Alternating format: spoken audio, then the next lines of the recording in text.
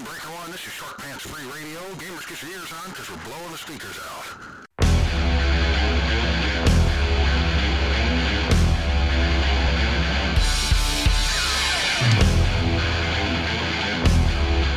Grimdark Live.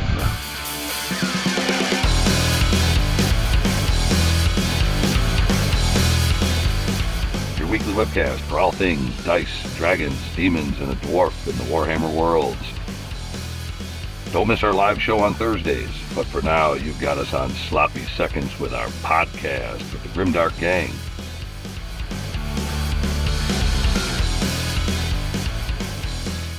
It's time once again for Grimdark Live. Welcome to Grimdark Live, your weekly webcast for all things dice, dragons, demons, and a dwarf in the Warhammer worlds. I'm your host, Patrick, and I got Chuck with me tonight. Chuck, what do you hear? What do you say, bud? I'm here, ready to roll, ready to rock. Yeah, you look very concentrated there, man. I wasn't sure what you were doing. I'm trying to fuddle around with my mute button on my microphone. Obviously, I don't know what the frack I'm doing. I'm just very focused on the show. That's what I'm doing right now. Hyper focused. Yeah. So folks, you got Chuck and I tonight, man. Justin is out. He's doing all the homesteader stuff tonight, man. You know, he bought a house, so he's got to be home and doing all that lovely stuff that Chuck and I are well ensconced in, man. I mean, we're like professionals at.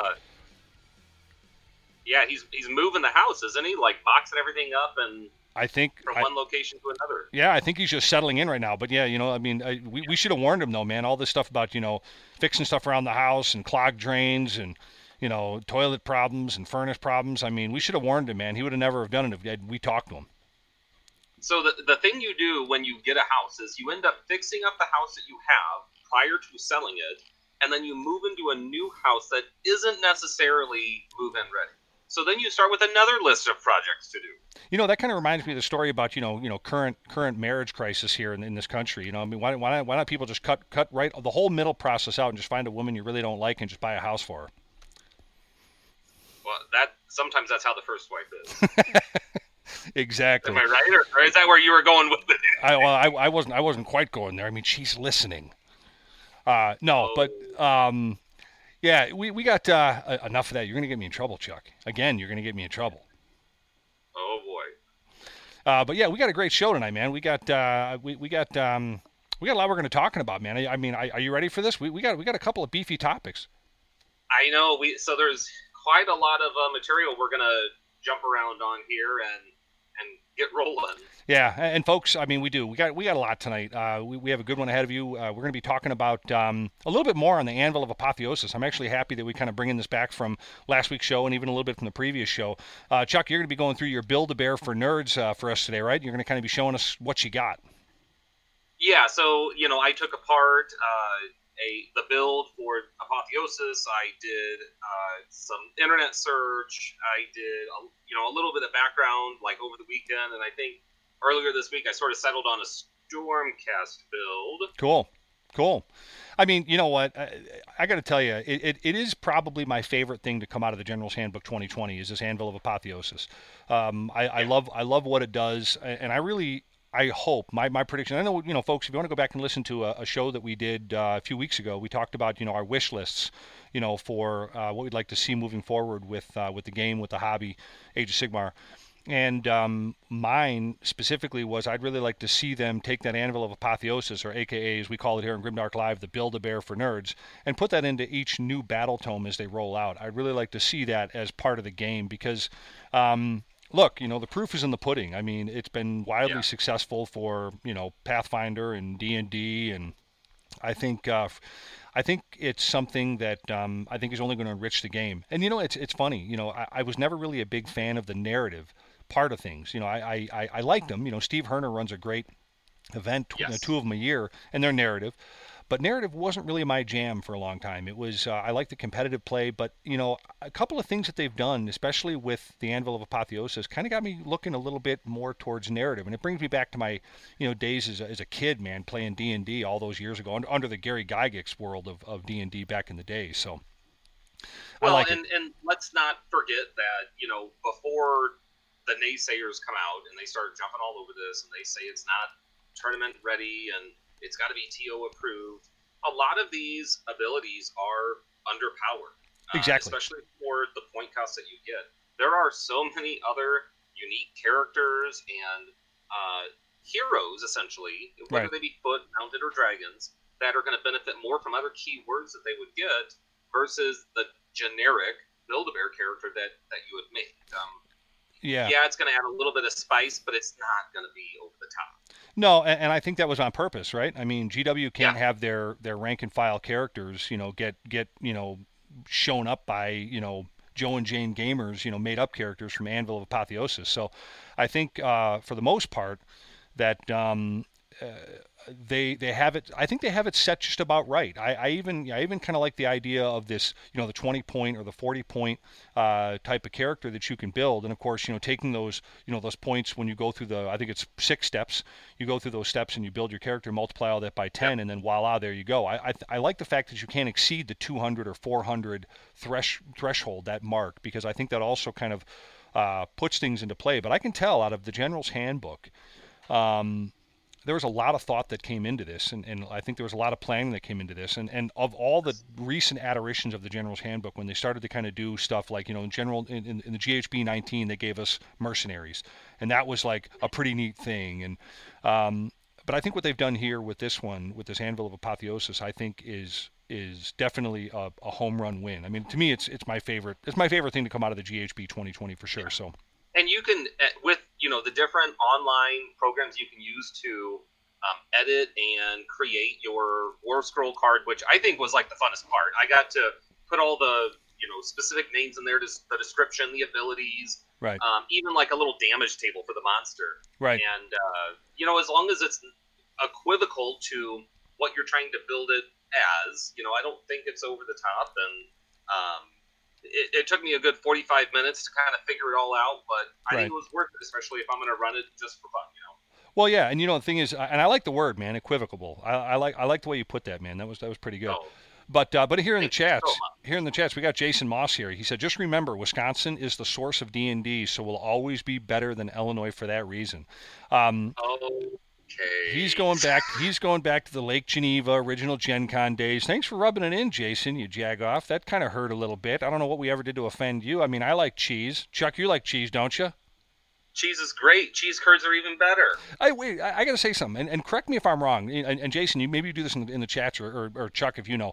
But wasn't Gary Gygax from Illinois? Oh, yeah. Yeah, he was from Illinois. Aha. Oh, now aha. Yeah, the original first edition D&D was sort of before my time. I was like second edition was stretching it. Really, it was 3.0, and 3.5 is where I hit it. I got to tell you, maybe it's all the bong resin and beer hops that's kind of stuck in my brain right now. But I remember back in the day, and I'm talking like literally 84, 85 in that realm. We'd go to a great game store here in the northwest suburb of Chicago called Games Plus. That's been there forever, and it's in Mount Prospect, Illinois. Love the place. And we used to go there and play D&D and Squad Leader and all these games. And if I vaguely remember, it was second edition D&D, and it was great. I mean, we literally were the Stranger Things kids. We were literally that era, those kids, and it was great. I mean, it was. So again, I guess before we get long-winded and before we allowed Jason Moss to keep beating the crap out of us on the chats. No, Jason, all good stuff, man. He's actually he Jason's one of our patrons, man. He's like on the board. We got to be nice to him. Well, now we got like the Packers versus Bears conversation going on. Oh, I know. I'm looking at this. I'm looking. Hey, I guarantee, guys, we are not going to be talking about football today. Promise you. It's all going to be nerdy stuff, tabletop stuff. We're not going to be doing that. Because to think about it too, neither team has like any good cheerleaders. Bears haven't had cheerleaders in forever. So I mean, COVID-19 ruined it all. Did COVID-19 kill the cheerleaders? I'm sure it keeps them away. Yep. Oh, well. For some reason, it's COVID related. Well, we probably need to go back to that Slanesh conversation and really start investing in more sultry cheerleaders personally. Oh, yeah. Chuck's like, not that again. Don't do that again.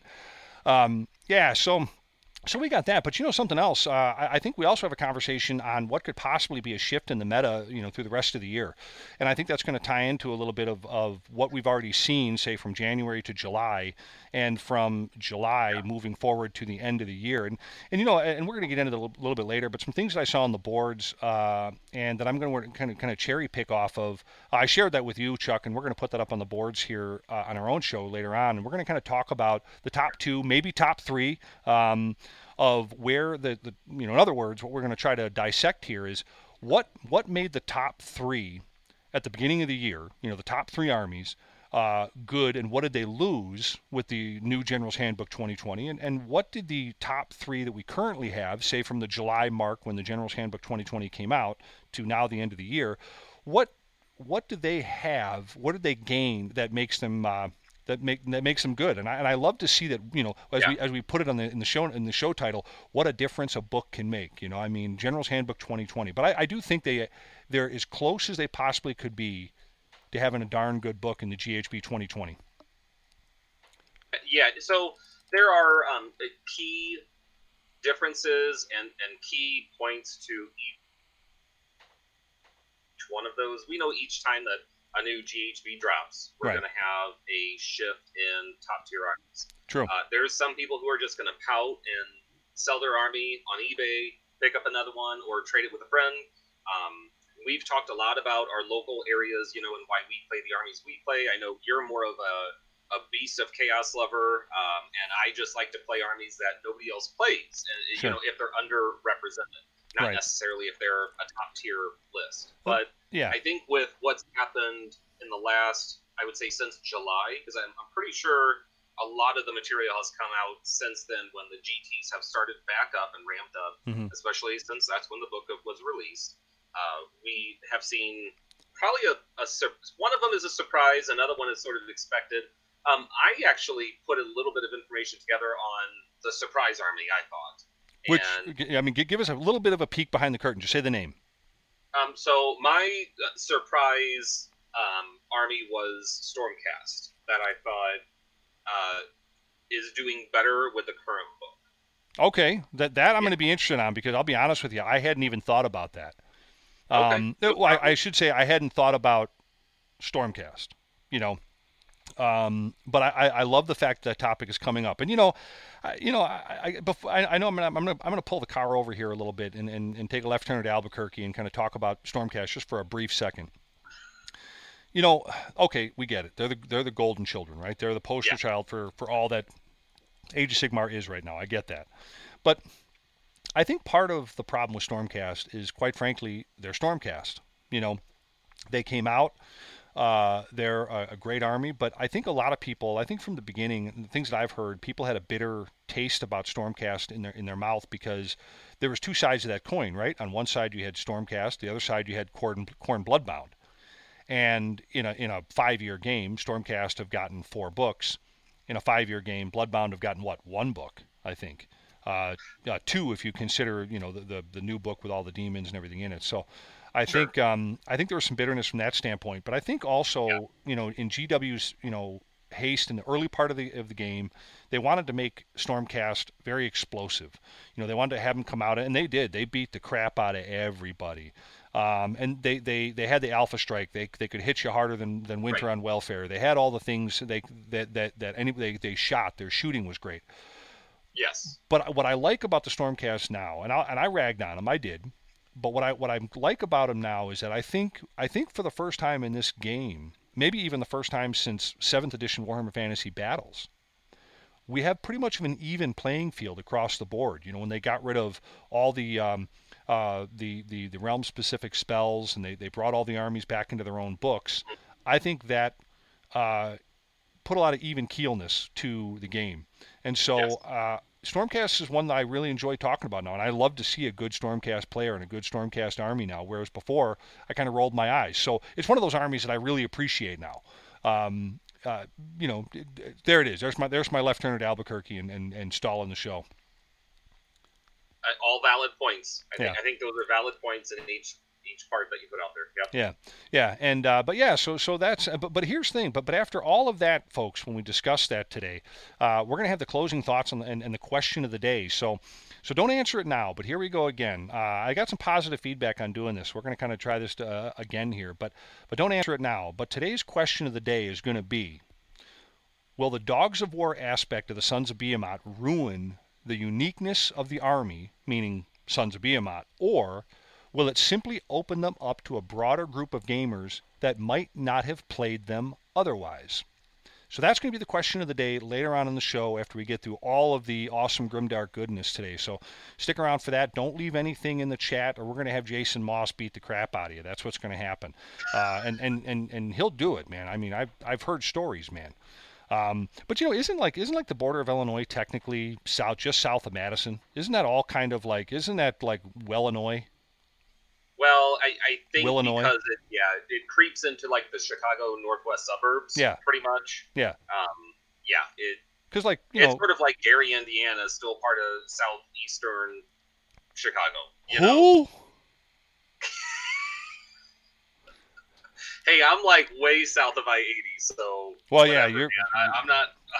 Dude, you are down there where Jesus left his sandals, man.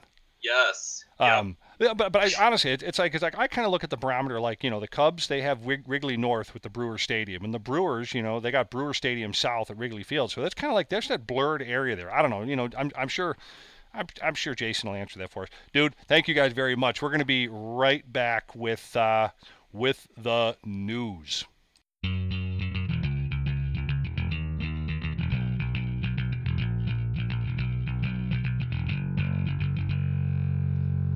Hey, you Grimdark goons. Thank you all so much for listening to our Grimdark Live podcast. If you're new to the Grimdark Live experience or new to our podcast and like what you hear, please follow this podcast and pass us along to your friends. Let us know what you think about Grimdark Live in the show's comment sections, and let us know just how we're doing. Also, don't forget to catch us live on Thursdays. And if that isn't enough for you, check out our website at www.grimdarklive.com. That's grimdarklive.com. Anyway, thanks for listening, following, and just being awesome. All right, we are back, and we got the news we're going to be getting into right now. So we're going to start as we always do, and that's with the rumor engine. So, Chuck, you ready, man? I'm ready. You show me what we're doing. Here it is, man. We have the rumor engine pick. So this one's kind of funny. This is interesting also because it could be many things. I just want to throw that out there before everyone jumps off the cliff with their happy pants on, their happy parachute pants on. I mean, obviously this looks to be mostly undead stuff in my humble opinion, probably for maybe Warcry or something like that, or again, our beloved vampires, a new faction. Maybe this is something for those pirate vampires, like an anchor holding the ship down or something like that. I mean, maybe the hook of a grot sky pirate. See, I brought those things up again. Chuck, what do you think, man? What is this rumor engine? I feel like if you look at the hand, it's similar to the hand that we saw before. Very skinny, gaunt looking. My holy crap! I just noticed that's a hand. And I think it's a hand dragging a hook. Maybe it is. If you also think about they would use that type of hook to drag stuff across ships, like crates and things like that. Right. Almost like a hook for hay. Yeah. And that looks like a piece of like driftwood or wood underneath the hook. So it could be like some type of character with holding a hook, right? Leaning off of a piece of wood, posing, ready to, I don't know, fight, jump at somebody. Who knows? Right. Right. But I do think it's like some type of hook related to a ship. That's what I would say. Yeah, I mean, but going back to what you said before about the hay, I mean, so does that look like a hay hooker that you're familiar with? No, not really, but I mean, like you brought it up. I was just asking. Something. I mean, I don't know if all the way down there, if you come across those a lot. If you ever used a hay hooker, I don't know. I have not used a hay hooker personally, but I swear to goodness, that looks like a hook that somebody's grabbing onto. Maybe. Don't you think? Well, honestly, all joking aside, that I hadn't even noticed until you said that's a hand. I haven't.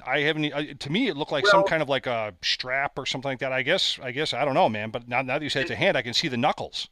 So yeah, typically when they edit these pictures and release a rumor engine, it's a painted figure already that they gray out. Right. So if you look at like the upper part of the hand above where the handle is at, right, it's a curved paint job going up. Sure. Like it's a fist, and you can see the wrinkles in the skin. Right. Yeah, you know, and it's funny, when I first looked at it, I totally missed that. So bravo to you, man. But I totally missed that. But when I first looked at it, it seemed a bit rough. You know, when I first was thinking maybe it was some type of obviously a pirate theme, whether it be the grots or the vampires, I immediately said it looks to be something. It looks to be too rough, I should say, to be futuristic. So I definitely knew it wasn't 40K. And also they painted the skin. I'm calling it, at first I thought it was like the strap, but I guess would be the skin, like something dead or I guess decaying now that the more I look at it, you know, so, yeah. Are we back to the freaking Sky Pirates again? Is that what we're talking about here? You know, I think so. Or some type of zombie pirate, maybe? Aren't vampires zombies, sort of? The undead? Well, vampires still have like a cognitive thinking ability for critical thinking. Zombies are sort of, you know, the brain dead corpse that okay, all right, they're different. Yeah. Like this would be more of a conscientious vampire grabbing a hook. I don't think a zombie is going to necessarily grab a hook. I mean, in The Walking Dead, they never really did. They just sort of meandered around. They did. And you want to know something? I will say something else that those dead bastards in the Walking Dead did. Somebody was mowing those lawns. That's the only problem I have about that show. See, here it is, Chuck. You caused me to take another left turn at Albuquerque again. This zombie apocalypse is going on for like, what, 7, 8, 9, 10, 12 years, whatever it is. And who's mowing the lawns? I mean, we got perfectly manicured golf courses. The lawns look great. I mean, who's mowing the lawns? I bet it's my neighbor. You know, he's one of those guys that mows the lawn like 4 times a week. I bet he survived the whole thing, and he's out there mowing those lawns. He'd be that guy. But yeah, that's my only problem with The Walking Dead. Who the frick is mowing those lawns? At any rate. So yeah, I mean, I'm not really sure what that is, but I guess I'm gonna err on the side that it could be some type of like. Wouldn't that be cool if it was like a vampire pirate ship? Now picture this: we have a vampire pirate ship with like a tethered line of like zombies as like the anchor rope. Nice. You know what I mean? And to the along. actual ship. Yeah. Almost like the barrel of monkeys. You know what I mean? Instead it's like a barrel of zombies. That would be really, really, really freaking cool. So, yeah, we're going to have to see. But yeah, I damn, dude, you got me on that one. I hadn't even thought about that as being a hand until you said that. Then it kind of like, it dawned on me. And I was like, holy crap, that's a hand. Bravo, man. I mean, it looks like a hand. If not, it's a piece of cable, and it's a ship hooked onto a piece of wood. Nah, I'm looking at that again, dude. Those are knuckles. Okay. Yeah, those are definitely knuckles. Yeah, and that looks like that looks like one of the hay hookers that you're familiar with for sure. So, all right, moving on, man. We got the we got the pre-orders that are coming up here for Games Workshop, and this one's kind of interesting to me because. These are going to be the 19th, or this Saturday, pre-orders, and it looks like Games Workshop revealed the next week's pre-orders, the Arena of Death for Underworlds, and this is going to be kind of interesting, because I was reading about this, and this looks to be a 3 to 6 player kind of battle, where you're going to get 3 to 6, I guess, people that are going to be able to play this to battle it out, and the current season of Warhammer Underworlds, they're saying, I wasn't aware of this, but they're saying it comes to a close with this Arena Mortis, which is what this pre-order is here now. And I guess the whole gist of this Arena Mortis is, rather than seeking to gain, like, you know, the glory by scoring objective cards, this Arena Mortis is all about slaying your opponents, and the Arena of Death is just there for just fighting, really. It's like a big pit fight, from what I gather. And they're saying the game is really only won by having only one victor left. You know, so it's fighting to death. Yeah. It's like Gladiator. It's like Thunderdome, man. It's like Thunderdome. It's like 2 men enter, 1 man lead. Exactly, man. Master Blaster. He should have never. If he got that chainsaw started. No way. It was Mel Gibson that was working on the chainsaw. At any rate, he cheated. But I guess the expansion, it's going to feature some new double-sided game boards, all the tokens that you need to play Arenas Mortis, and additional universal upgrades. And what do they call those cards? They're like Gambit, or I don't know. I don't really play. I don't actually play the game a lot. I played a couple of games of the original Underworlds and enjoyed it. But it's Underworlds is one of those games, I think, that's a lot like Warcry, where that's a beer and pretzels in your buddy's basement type of game. You don't really see that being played a lot in game stores. At least I don't. I mean, what about you? Have you ever really seen it played in game stores? We actually had Underworlds and Warcry small, like 10-person events at FlatCon last year. But, I mean, really it was like a homebrew local scene. So the players who used to play like the 10 mini or less game, or they were the heavy board game player, that group was like the regular one that met every 2 weeks, and that was just kind of the group that we catered to. And sure, I know like myself and somebody from Springfield and a couple others sort of like joined in just to have fun, learned it on the scene, like just played one practice game and then got thrown into a tournament. Right. But it was fun. I mean, they are just kind of hang out, play, have fun. Typically, there's like 1 to 3 factions that just shoot to the top when you're playing these games. Like Stormcaster, very difficult playing Warcry because of their shooting capability. Okay. And we'll just have to see, like, in the future how it plays out for other factions. Yeah, and I think for me, the other thing that kind of squelched my time in playing Underworlds or even Beastgrave, because I was kind of hyped on Beastgrave because they came out with my Beastie Boys. They came out with a pretty cool warband for that, but hence Beastgrave. But I think Warcry for me is what kind of snuffed out Underworlds, and I think we said it at the time. We were talking on the show one time at the time that they released. They kind of had like a back-to-back release of Warcry and Beastgrave, and I kind of said, boy, that's kind of like internal competing. It's like how I want, but and because and we've kind of seen that, right? I think Warcry is a more popular game.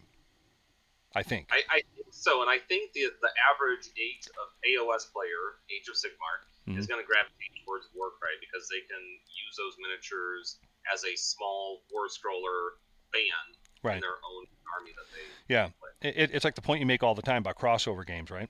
I mean, they might paint up their Warcry units and then use them in D&D or something like that. Yeah. Or Frostgrave or another game like that. And there's already specialist games out there that people play and have been playing forever. Blood Bowl is one of those examples where we have players who have been collecting and playing and painting for so long that they probably should have catered to that before releasing like these back-to-back releases for another specific specialist game. Right, exactly. Well, that's what's happening right now. So we got Beastgrave that's going to be wrapping up that Underworld season with Arenas Mortis. So we're going to be seeing more on that. And hey, you know what? If you guys are big into Underworlds, let us know what you think of it. Leave some comments in the show notes here, or invite us to a game, man. I'll bring the beer. Chuck will bring the whiskey. We'll offend everyone in your house. It'll be fun. It'll be a nice night. Rum. I would bring rum. Chuck is a pirate, folks. He really is. There you go. All right, so here's our next one, and this one's kind of a little bit of a stretch, but hey, we're still in the fantasy realm here, and this is going to be the quest for the Ring Bearer. Now, I saw this, and I really had to talk about this. I mean, I know it's not Age of Sigmar, but you know what? It's fantasy, it's Lord of the Rings, it's Middle-earth, it's The Hobbit, it's all that good stuff. And if you're not into that, yeah, and if you're not into that, I question you as a human being. But this new set is going to feature, I think it features 28, or this new book, I shouldn't say set, I still got Underworlds in my head. This features 28 narrative play scenarios in this book, and it's going to start with Farmer Maggot's crop on the Shire, and it's going to take you right on through to here it is, folks, spoiler warning, the destruction of the One Ring and the fire of Mount Doom. So you're going to kind of get to relive some of the actual Lord of the Rings, Hobbit stuff right then and there. And I guess along with those scenarios, what they're saying is the new supplement is going to include rules for combining them in other campaigns alongside, you're going to mix and match some other additional rules for building your own fantasy fellowship. And I thought this was kind of neat because the example that GW was giving on the boards was, what would happen if Faramir had joined the Fellowship instead of Boromir? What would have happened there? he probably wouldn't have been blowing that dorky horn. That probably wouldn't have been happening. But well, this, I think, just the Lord of the Rings line is just a classic tie-in with almost any game system, whether it be D&D, Age of Sigmar, for almost any gamer. I mean, I grew up reading the books in high school in the 90s. Right. I know that they were released well before then. I'm sure you probably read some of that when you were growing up. Then the movies hit. We had 6 to 7 multi-billion-dollar movies for the franchise, and I thought there was some type of talk about doing another series of movies in the future, like in the next 5 years. Is that right? Or no, they're doing almost like a Mandalorian style series of shows. And I think the whole COVID thing kind of put a kibosh to the filming of that. Don't quote me on that. I'm not exactly sure, but I do know that they're currently working on the storyline and the show between the end of The Hobbit and the beginning of the Lord of the Rings. So what would that be? Kind of more of like a Silmarillion type of a time frame as far as, and I think it's going to be an Amazon show. I think it's an Amazon Prime show. Before it happened, yeah, because the Silmarillion was a 1 or 2 or 3 book series before the actual Lord of the Rings. It was more focused on the gods, wasn't it? You know what it did? It kind of filled in all the holes. It kind of prefaced what was going to happen in Lord of the Rings, and it kind of filled in all the holes with the Hobbit. That's one book that I've tried to read. I tried to get into the Silmarillion, and I felt like I was reading like stereo instructions. It was very hard to get through. Yeah, so I got about halfway through it twice and then just put it back on the shelf. But I love The Hobbit. I love the Lord of the Rings, and yeah, I read the Lord of the Rings back in high school. I read that, and then we only read the first book in high school, but then I read the rest of the books for just leisure. I so loved the books. And then, of course, if you remember that grainy cartoon they had, like in the late 70s, early 80s, The Hobbit. And I think they actually came out with a Lord of the Rings cartoon as well. But and I think Leonard Nimoy, Spock, he did a song for one of them, like he actually sang in one of them or something like that. So, boy, that made me feel really old. But yeah, so the Lord of the Rings has been kind of like our life, and I got to tell you, as far as trilogies go, movies beats the pants off of Star Wars. I really think that the Lord of the Rings. I thought stretching The Hobbit out to 3 movies was kind of goofy, but I do have to say though, when the Lord of the Rings first came out, and yeah, exactly, money, exactly, yeah. When Lord of the Rings first came out, doing it with other movie series, look at the superhero movies that they've been releasing in like 2 parts. Right. Harry Potter was 2 parts. Right. It is sometimes. I mean, yes. The directors and producers, they probably want to get more content into it, and they don't want to make it a quick 120-minute movie or 2 hours. They think they can stretch it out to get more of a storyline.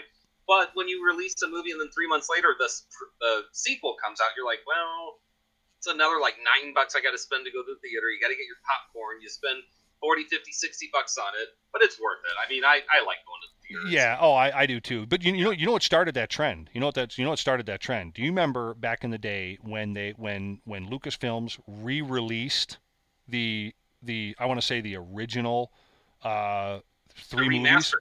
When they remastered them with that HDX or whatever. And what was hysterical is millions of people went and repaid for movies, prime price for the movies that they've seen a million times. I mean, you want to talk about, I'd have to say that next to coffee, coffee being just crushed beans and hot water, that is one of the best scams ever released onto the populace. But that's what started it right there, was those original Star Wars movies being re-released like that. I can see that, yeah. So moving on, so that's the Middle-earth stuff, and I got to tell you, this has me. I could see myself getting into the Middle-earth game. I really could. I love the idea about it, and I got to tell you, you watch the minute they release this TV show or this series that they're going to do. This game is going to take off like a rocket. It's going to be extremely popular, for sure. But all right, moving on. Folks, a little bit closer to home with the Grimdark live world. we have another great take one from Grimdark Live. It's the Monument Hobbies take one, and it's another take one, really another great one from the nicest guy in tabletop wargaming, and that's Randy, and where he sat down with his buddy Sean, crazy Sean. He's on the chat right now. He's being crazy, starting fights, being typical Sean, being himself, man. Has to kind of always tip over the garbage cans and laugh about it. That's him, man. But it's where you can check it out on YouTube, and it's where Randy and Sean open a package of paints from Monument Hobbies. It's about 3.5 minutes, so if you haven't checked it out yet, you probably should, because they're great little videos that Randy puts out. He puts a lot of time and effort into them, and they're great stuff. And Sean behaved himself this time. Sean actually behaved himself, which is he didn't use like cuss words. He didn't, say anything foul or gratuitous. No, he kept his clothes on. Everything. I mean, he really was very proper. I think he might have, I think he broke wind once or twice. But other than that, the video was great. It was fine. Not really much problems at all. All right, moving on. Here we go. So we got a new book coming out, and this one really caught my attention. I don't know. Have you heard about these new books that are coming out? This is the Reverie that's out. It's a new wave of Warhammer horror that's going to be coming out here pretty soon. And yes, I said horror. It's going to be coming out, and I think it's going to be starting in time for Halloween with this book. And the book is called The Reverie, and it's a new novel by Peter Feyervari. I hope I said his name right. Yeah, it's French. Okay, yeah. Well, I'm not. I'm just a stupid Irish guy. But now, I know that this is 40K. I know it's a 40K novel and all. Yeah, and yes, we're going to be doing that later, Chuck. We are going to be boozing. It's going to be disgraceful. But to me, even though this is a 40K book, to me, it will hopefully hearken to AOS novels, maybe a vampire type book in the future. I hope that this is kind of kind of like a warm up to what we could be seeing down the pike for our own. Because when I first saw the cover art, I thought, oh my gosh, that's right up our alley. Are we getting our own horror book, Age of Sigmar book or something like that? But even something like this, I find enticing. Before I keep blathering on, have you heard about this one yet, Chuck? I have not. I am intrigued though. Yeah, because going back and forth, how we've been talking about vampire pirates and all that. This, and then you bring it up. I think it was the last show or the show before that, the Pirates of the Caribbean. When I look at this cover art of the book, it looks like something like Johnny Depp would go stumbling by with a bottle of rum and a hooker beating him over the head with a purse or something like that. I mean, it completely looks like something that would be happening in a movie like that, especially with the skull with the knife through the eye and all the leaf petals, like the red leaf petals on the bottom. That's exactly. Very classic. Yeah. Who was that? Who was I think it was the second to the last Pirates of the Caribbean movie, Calypso or whatever her name was. She have that? She had candles and I don't know, maybe yeah. But it looked like something you'd find like in Calypso's realm or something like that. Pretty cool. But the novel, I guess, is set in a place called Malpertus, and it's the home world of the Angels Resplendent or something like that. I don't know. I'm not a 40K guy, but what I thought was interesting about it was they're kind of taking the idea of horror and they're putting it into this realm. And I think if you're a 40K person, you're going to enjoy it. But I really hope that that's kind of a precursor to some books that we could be getting on the fantasy side.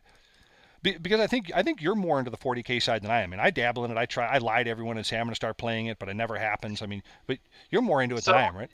I get into pickup games and play with some of the guys here local, but it'll be for like 4 to 6 weeks at a time, and then we'll go to an event, play in an event, and then I go back to AOS. So, right. My experience is limited at best, and it's right. really only good for like a month out of the year, Yeah, I play knights and I don't even play them very often. Like I said, I've got the Training Wheels Army and I barely play them. But I'm really interested in this book. I think what Black Library is coming out with this book, I think is going to be, I think it's a great concept, and I just hope GW, Black Library, whoever the decision maker is over there, that you're going to come out with something for us fantasy nerds. That'd be awesome. But next thing in the news, man, you ready? Can I move on to the next little piece? You ready, Chuck? Yeah. Okay. So Armed Forces Day 3 made the cut. I was pretty stoked about this, man. Our little tournament. Now, this is actually going to be a tie-in to our main topic later this evening on the discussion of Army standings, pre and after the General's Handbook 2020. And many of the data was taken from tournaments, just like the one that AOS Shorts has put together, and that's this chart that I have up here on the screen. Dan from AOS Shorts put together tournament results. It's a spreadsheet, really, that was updated with the last series of events where each event had to be 5+ rounds, and all of the armies had to be comprised of 2,000 points. And thanks to the current circumstances, I guess the kind of downsides, maybe this might have helped the law of averages a little bit. The average size tournament, I think he said, was 26 players, 25 or 26 players. So, our tournament was 30, somewhere around there. So, for a composite average to be 25 or 26, those are pretty small tournaments. But hey, that's the world we live in now. But this is some good data. And best of all, like I said, Armed Forces Day was on the list.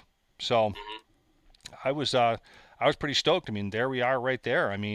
You look at that, and we were. I'm going to go back and I'm going to say this, and if anybody wants to correct me on this, I'm totally fine with that. But I think Armed Forces Day in the States was the first tournament played outside of COVID.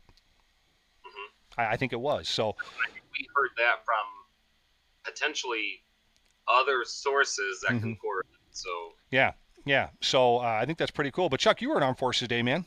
You were doing pretty good till you got pulled away to be Mr. Responsible on Sunday. You couldn't even stay and win the whole thing. So just because my daughter had a rescheduled first communion that we had to go to, and I'm there for, whenever it was going to be rescheduled, we were going. But it had been rescheduled twice already because of, different rules that the state of Illinois was trying to follow with COVID-19. So right. Yeah, exactly. But yeah, so we made the list, man. We're actually somebody. When you get mentioned by AOS Shorts, that's a big deal for a bunch of for a wee little tournament like ours.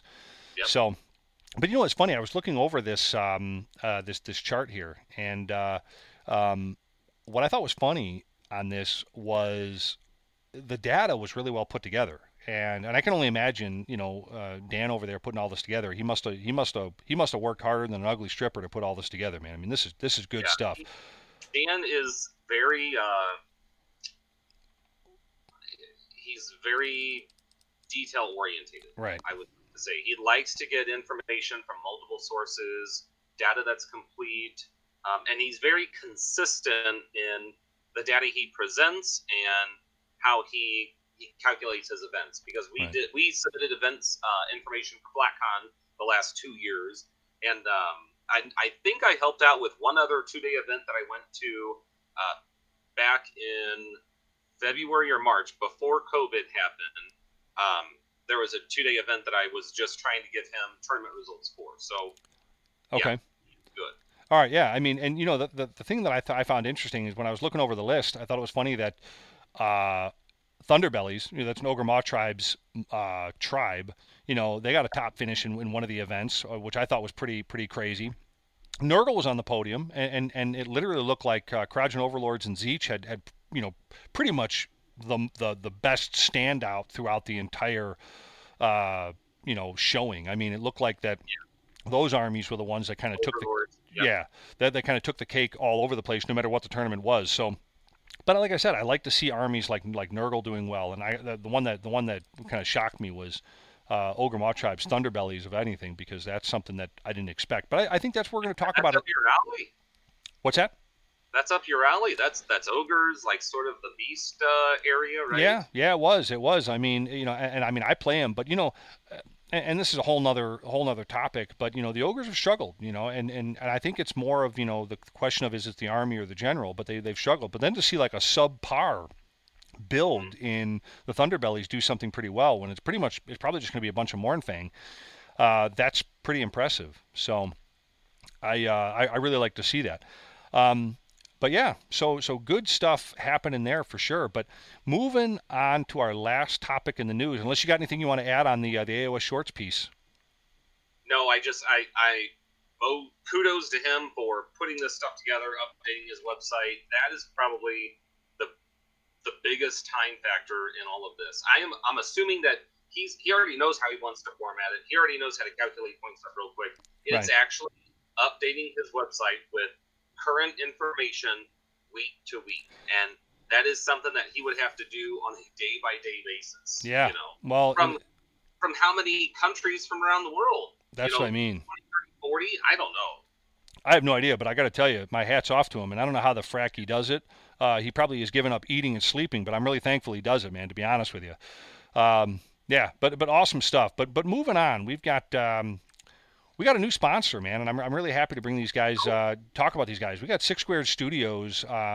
They are our new sponsor here on Grimdark Live, and they were a great supporter of Armed Forces Day, both last year and this year, and they're great people. Kevin Jacoby has been on the show here a couple of times, and 6 Squared Studios, to be honest with you folks, are the real terrain nerds that you really need to be getting your terrain and all of your hobby accessories from. You can get your commercial laser cut MDF bases, your silicone molds for resin prints, your game and hobby accessories. And when I say game and hobby accessories, man, I'm talking 15 to 28 millimeter terrain, 15 to 28 millimeter figures, 15 to 28 millimeter vehicles, and a ton more, man. I mean, check out their website. You can get them at 6squaredstudios.ca. Again, that's 6squaredstudios.ca. And I'm telling you, man, get your nerd on with 6 Squared Studios, folks. And they are a new helper here on the show, man, and we love them, and we're very thankful for them. But I got to tell you, in all truthfulness, we got to come up with a better commercial with that. We are working on it, Kevin. If you're out there listening, we're working on it, man. We got a better commercial on the way. I promise you. I give you my worthless word. It's on its way.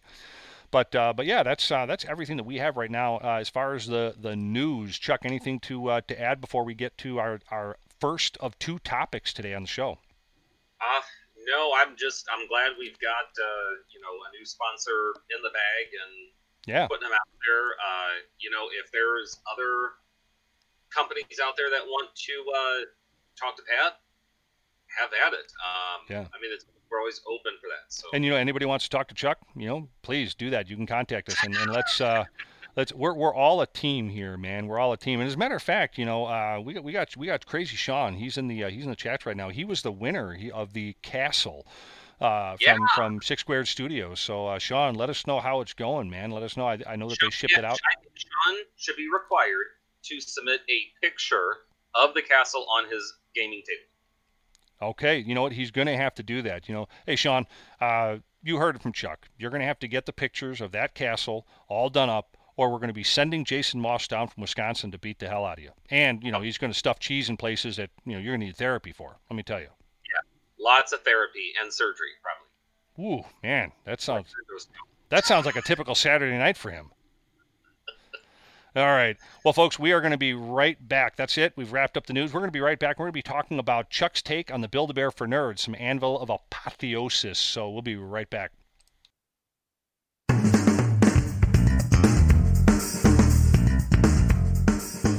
A public service announcement brought to you by Frag Factory 3D Printing. Many of us have thousands of dollars in miniatures, yet we play on flat tables with books and overturned Tupperware to act as our fantasy and sci-fi landscapes.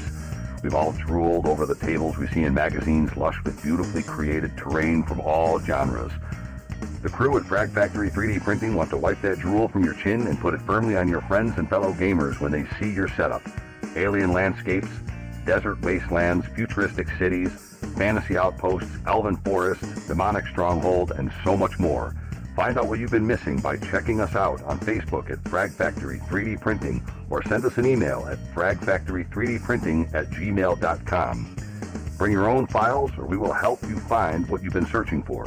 Take your gaming to the next level with Frag Factory 3D Printing. We print life into your games. Tell them Grimdark Live sent you, and your first hour of printing is free. Hey, gang, in all seriousness, get your terrain on the table and get it with Frag Factory 3D Printing. And remember, tell them Grimdark Live sent you, and they'll give you 1 hour free. You can get them via email at fragfactory3dprinting@gmail.com or their Facebook page, Frag Factory 3D Printing. Frag Factory 3D Printing. Printing life into your games. All right, folks, we are back, and we're going to be looking at our first topic here tonight and discussing this. And this is going to be getting into the the Anvil of Apotheosis, or as we like to call it here on Grimdark Live, the Build-A-Bear for Nerds. And we're going to take Chuck's take on it, man. I mean, Chuck, what we have here on I guess we have your character. We got your actual war scroll that you created on this for the Anvil of Apotheosis. So let's get into this, man. Talk us through this. And of course, I got some other stuff to be showing up here on the screen, but I'm going to follow your lead, man. You tell me what you want to get up there, first or second, and I will make sure that it gets up there, man. I'll be your Vanna White tonight, man. What do you think about that? Let's just do the War Scroll. If that's all right. Let's get into that one. Context: I did build a character that is technically 42 points. I know that is not the exact point limit that you're supposed to build to, because they recommend 40. Right. But I did want to put that out there first. Okay, so are you over? So in other words, you're 420 points, so you're 20 points over. Correct. Yes. Okay. So it is. So if there is somebody who deconstructs this guy and goes through looking to see what everything is and points it out, it is 20 points over, 2 points over. Then it would be fine in a narrative. Really, I think the point structure for the most part is for the matched play. Yep. Right. But let's talk about it, man. Yeah, so, I went with a one-handed axe and shield combo. You will notice he is on a gargantuan beast. So we have the claws and maw up there. Right. The only thing I think this guy suffers from is he doesn't have a lot of damage output. I did not upgrade his to hits to anything like 2 or 3 plus. The to-wound value is still at a 3 or 5, which is your typical standard. His rend is not very high. Damage output is, I did not increase the damage output for his hand weapon at all. That's still at the base 1. Right. But if you do look down there at the bottom under keywords, I did make him an acolyte. Yeah, I did see that. So he's a priest. Saw that? Okay. So they get the Wrathful Invocation ability, which is a mortal wound ability with a range up to 18 inches. Okay. So if you start noticing on this guy, he's got that ability. Plus Lashing Tail, which is another D3 mortal wounds. Right. So this guy is meant to get into combat and deal or dish mortal wounds, essentially. Right. Right. So we do have the gobble attack, which I thought was just sort of part of that flair, because your Star Drakes get that ability as well, where if you roll equal to or higher than the wound characteristic on a model in base contact with them, or within 1 inch. Technically, it doesn't even have to be within base contact.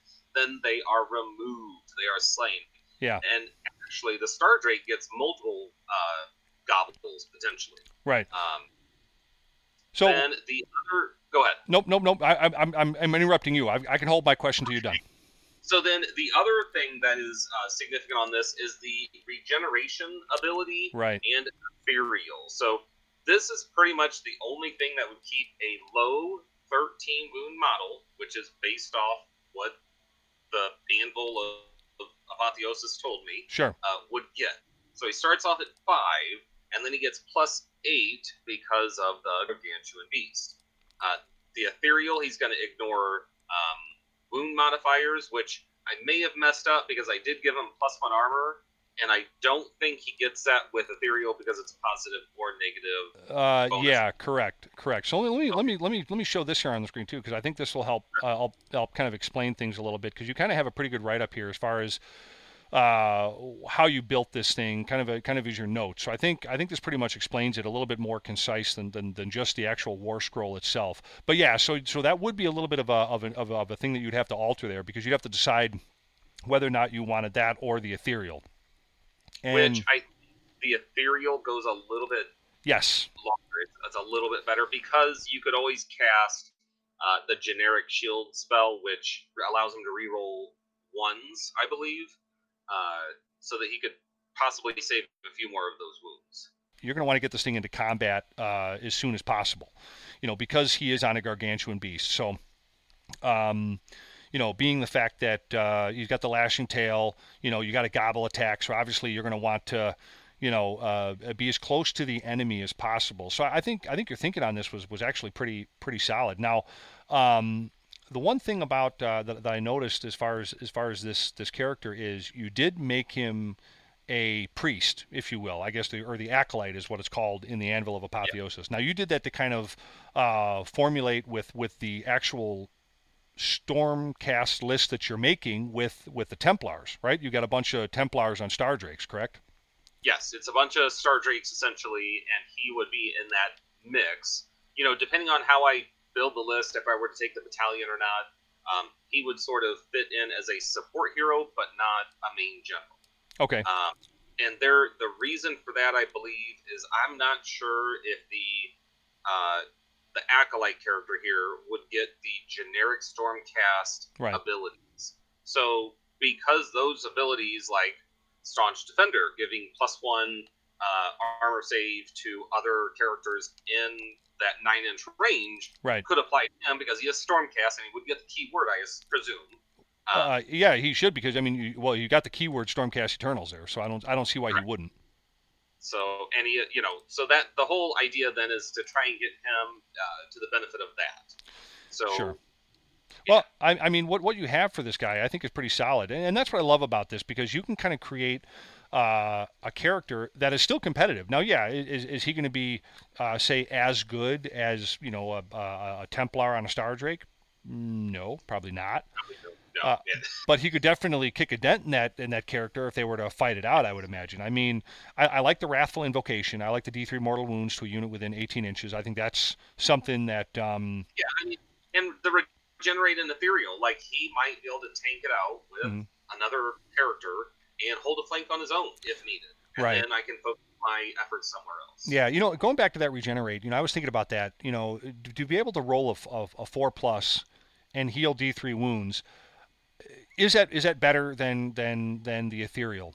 Boy, if it was a 3+, I'd say yes. Yeah. Isn't that kind of snarky to kind of make your decision on one number and on a D6? But I think you're just at my character now. I don't feel like I built the right thing. Well, no. I mean, honestly, I think having the Ethereal is better. But I mean, let's put it this way: what does the Regenerate cost? Off the top of my head, I don't remember it. But what does the Regenerate cost? I mean, 2 or 3. Okay, so there's your 20, right? Yeah. I mean, so now, see, Chuck, I helped you fix your character, man. It's a legal character now. It's a legal character. So no, I think that and let me ask you a question. So when you built this guy, obviously, I think these guys are going to be tough to use in a competitive tournament setting. Like, I don't think for a moment you're going to see a lot of these things as the primary source of attack. You know what I think? You're going to see a lot of the 20-pointers. I think they're called Commanders and Conquerors. I think you're going to see a lot of the Anvil of Apotheosis commanders at events like Adepticon and LVO and all these larger major GTs. But I don't think you're going to see a lot of the Conqueror type of models, at least in my mind, not at least on tournaments of that level. Yeah, I think when you get into 350 and 400 point characters, I think there are going to be better options besides the custom character, the Build-A-Bear, essentially, right? Versus Alariel or a Dracoth Rider on Star Drake. Right. It's just there's so many other options that would give you better command abilities, better spells. They would sync with your army better. So yeah, at that level, when you get to a 200-person event that's 2 days, like Adepticon, you're gonna probably gravitate away from this, even if it would become an option. Sure. But if your smaller events, 26 to 50, maybe you'll see a couple pop out. Well, I mean, so let's kind of go back here a little bit. I mean, I think it's relatively obvious, what your inspiration was. But I know that on I think it was last week's show we talked about the inspiration for why you play a certain army or why you do things. And I think Anvil of Apotheosis is definitely all about inspiration. Kind of walk us through a little bit. We've kind of talked about what the character can do, but talk us a little bit about what inspired you to do this. Was it practical? You had an extra Star Drake laying around, or did you say, you know what, I really wanted to build something that I could help formulate or round out my current, Star Drake Templar army? Yeah, essentially it was trying to build out, a fourth dragon that could operate as a support character. Sure. There are more ideal situations for your Storm Lord on the Lord Celestin on Star Drake, because he has a command ability that allows the dragons to improve their wound value or re-roll their missed wounds. Sure. So, that's going to be better for your other characters. And I didn't make him a general; I made him the priest. So he had the acolyte keyword, and so Right. I kind of missed out on those command abilities that are customizable. So moving back, I could look at something like that, but I think in the current role, like the support character, run him on a flank is ideal in that situation. And I agree. I think even with the acolyte thing. I mean, at least if I'm not misunderstanding you, it sounded like you were kind of poo-pooing the idea that you made him an acolyte, and I don't think that's what you were really saying. Correct? No. I ran him as an acolyte because of the mortal wound ability within 18 inches. I felt that that was going to be key for mortal wound output. Sure. As far as heat went. Right. I mean, for me, what you've done, being the fact that he's going to be ethereal, you're going to get him into close combat. He's got the Wrathful Invocation where he can haul out D3 mortal wounds to a unit within 18 inches, which is pretty good for a priest. You gave him extra armor, I think, right? I think that's on here too. Right. Where he gets instead of 12 wounds, now he's up to 13. Right. So, I'm sorry. That's not it. It's that's the reduce his save, correct? Right. Okay. Yes. All right. So you have him down to a 3+. So, yes. Yeah. I mean, I got to tell you, I think this is going to be a pretty tough bastard in close combat for sure. So talk about some of the ideas. Obviously, you got Stomp in there. You got all the old-fashioned goodies that go with a monster. You got the Gobble Attack, you got Stomp, and I love Stomp. Probably I think I might like Stomp a little bit more than the Gobble Attack, because to me Stomp it happens at the end of the combat phase. So that right there is a psychological piece to your opponent, where I think it's on a 2 or 3+, I believe. I think it's on a 2+ in the book. 2+, it's D3 mortal wounds. Yeah. I mean, the Stomp attack in the Anvil of Apotheosis is pretty darn good. So, and I love the fact that you have, like I said, all the old-fashioned goodies that go with all the old-fashioned monsters in there. So, have you got him in a game, or have you math hammered him, or anything like that? Oh no. That was just trying to build it for fun to see what I could get out of it. Okay. And compare it to what currently is out there. And of course, with the current Star Drakes that Stormcast have, with their point reductions they got, it's tough to compare the two. I mean, obviously, the normal Star Drake is going to be better, especially with their specific weapons that they have and the special abilities. I've talked about it before, where that the axe preventing, if you attack with the axe and you strike a unit, it prevents them from piling in the complete 3 inches they can. So, sure. There's always those abilities that, if you can reduce the enemy's attacks, at least initially for a little bit, it would be beneficial to you in the long run. Yeah. Oh, of course. And, and I think we're seeing a lot of the,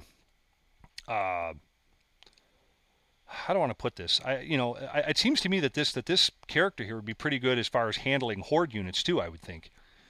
Yes, and so with a larger base, it should be able to get up into flank and engage multiple units potentially too.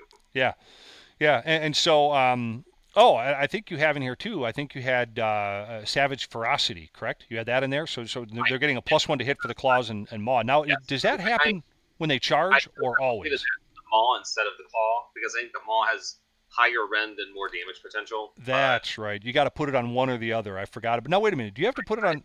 Oh, I know what it was. So with the gargantuan type of beast, you put that on one or the other, the claw or the maw. But then don't you get a global 1 to their damage output? I did not see that in the book. I have to go back and double check that. You know what? I got the book right here. I got the book right here, folks. Right here. So we're gonna look this up here real quick. Right here. So old Uncle Grimdark to the rescue. All right, let's see what we got here. Anvil of Apotheosis. So we are going to look at Savage Ferocity. Here we are, folks. If you're following along, class, it's on page 63 of the GHB 2020. There will be a test after this little quiz. So it says here. Test, right? That's it. So the Savage Ferocity. Pick either the bestial companion's claws or maw. Add 1 to the attack characteristic for that weapon. For gargantuan beasts, add 1 to each row of the appropriate column in the damage table. So did you do that, Chuck? I did not, Professor. Oh, man. I did not have columns for that. I'm so sorry. All right, you have to go see the principal now. No, so now let's go back. If we were to take a look at what you have here, the war scroll that's up on the screen now. If we were to look at your damage table, actually, you know what? The war scroll doesn't have that on there. So let's pull up the damage table real quick, which we have right. Do I have it here? I think I do. Yes, you do. You got it somewhere in there. Ta-da! Let me turn one of these off. So here it is. There we go. So if you think about it, what we're looking at here with this damage table is, I'm just messing up all over the place. So you can essentially, for the claws, you get to go damage 2, and the maw now is damage D3 plus 1.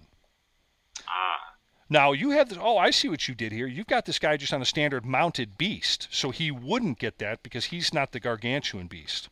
Okay. So if you go back and you look, folks, on page 62 for the bestial companion, you know what we're going to do on one of the shows? We're going to do this together. This will be fun. The gargantuan beast, which is the largest beast you could have, that's the one that would get the additional damage profile from the Savage Ferocity. So no, you ended up doing it right, man. So there you go. So if you want the dragon to be a mounted beast. So, but no, I mean, I love it, and that's what I love about it is the ability to create your own thing. I think it kind of puts your own personality into the game, right? Yeah. I mean, you being a TO yourself, this is what I love about this. You being a TO yourself, you would allow this at FlatCon, right? I would. Yeah. I mean, I believe points are accosted correctly, and it adds that uniqueness. Right.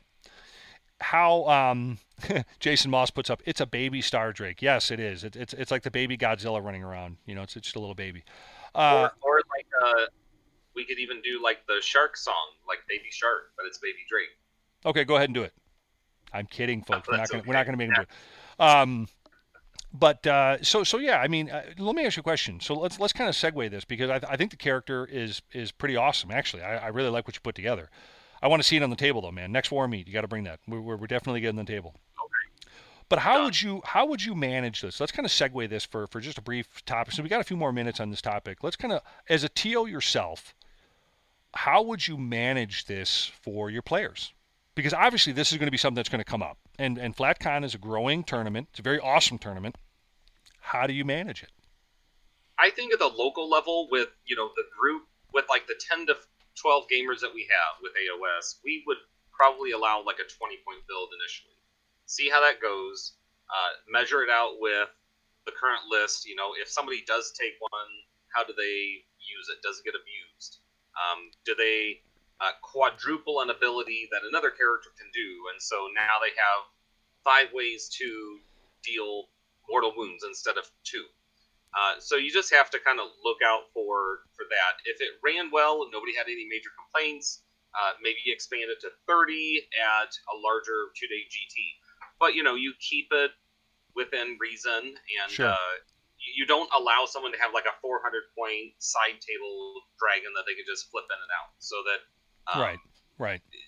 There are side tables to some events, but I just wanted to have people build it into their army so it's a roundabout feature that they're going to play with each time.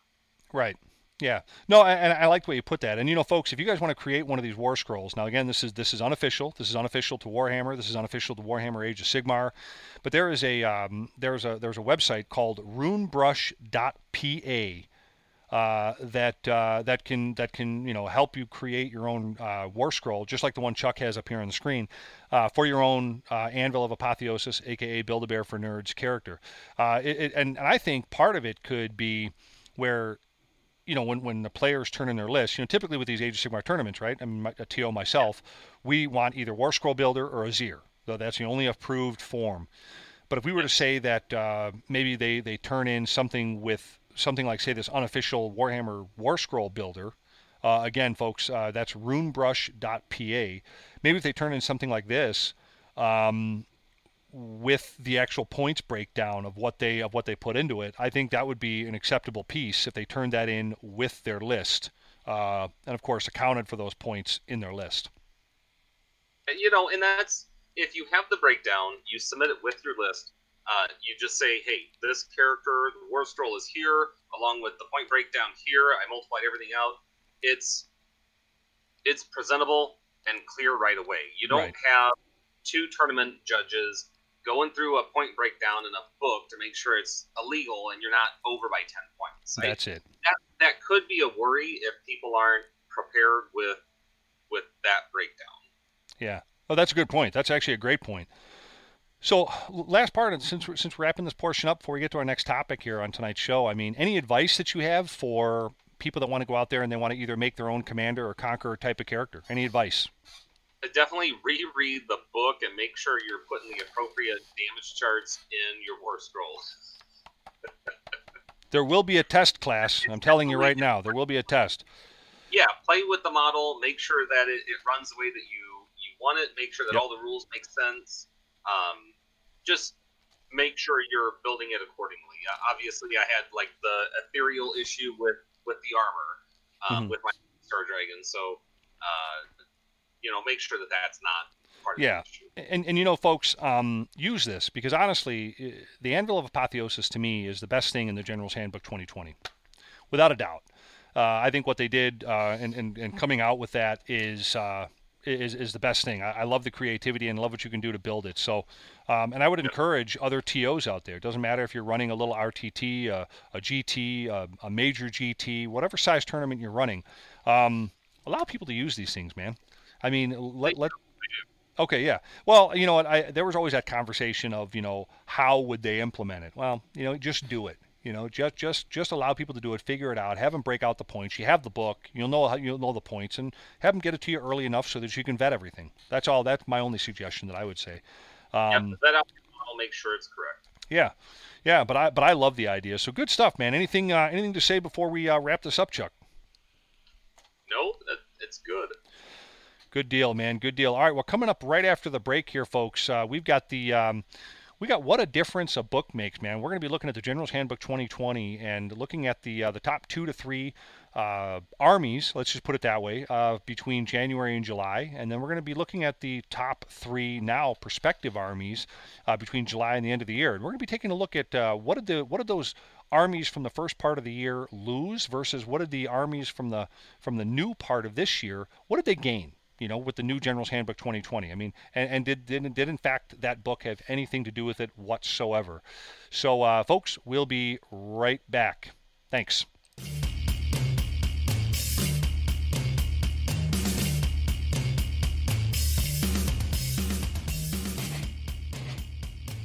Hey gang, I wanted to take a break in today's show to introduce one of our sponsors and a great store for all of your hobby needs. That's GameStorm Gaming in Lamont, Illinois. Open 7 days a week, 12 to 12. GameStorm Gaming has got you covered for all of your hobby and gaming needs. They got Magic the Gathering, War Machine, X-Wing, Game of Thrones, Force of Will card game, PC gaming and repair, Warhammer 40K, and Age of Sigmar, and a ton more. Grab paints, brushes, cases, dice, and a lot more at GameStorm Gaming in Lamont, Illinois.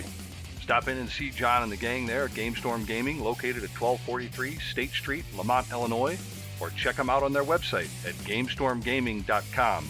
Again, that's www.GameStormGaming.com. They also stay open past midnight for special cases and events.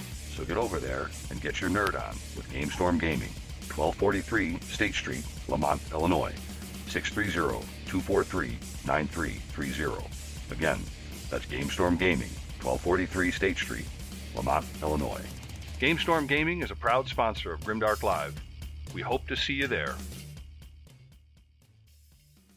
All right, we are back out of the break, and we are going to continue on with our current topic, and that's what a difference a book can make. So, something I came across on the boards, and it kind of interested me through. It actually interested me enough to really talk about it. Was this idea of the current Metta standings?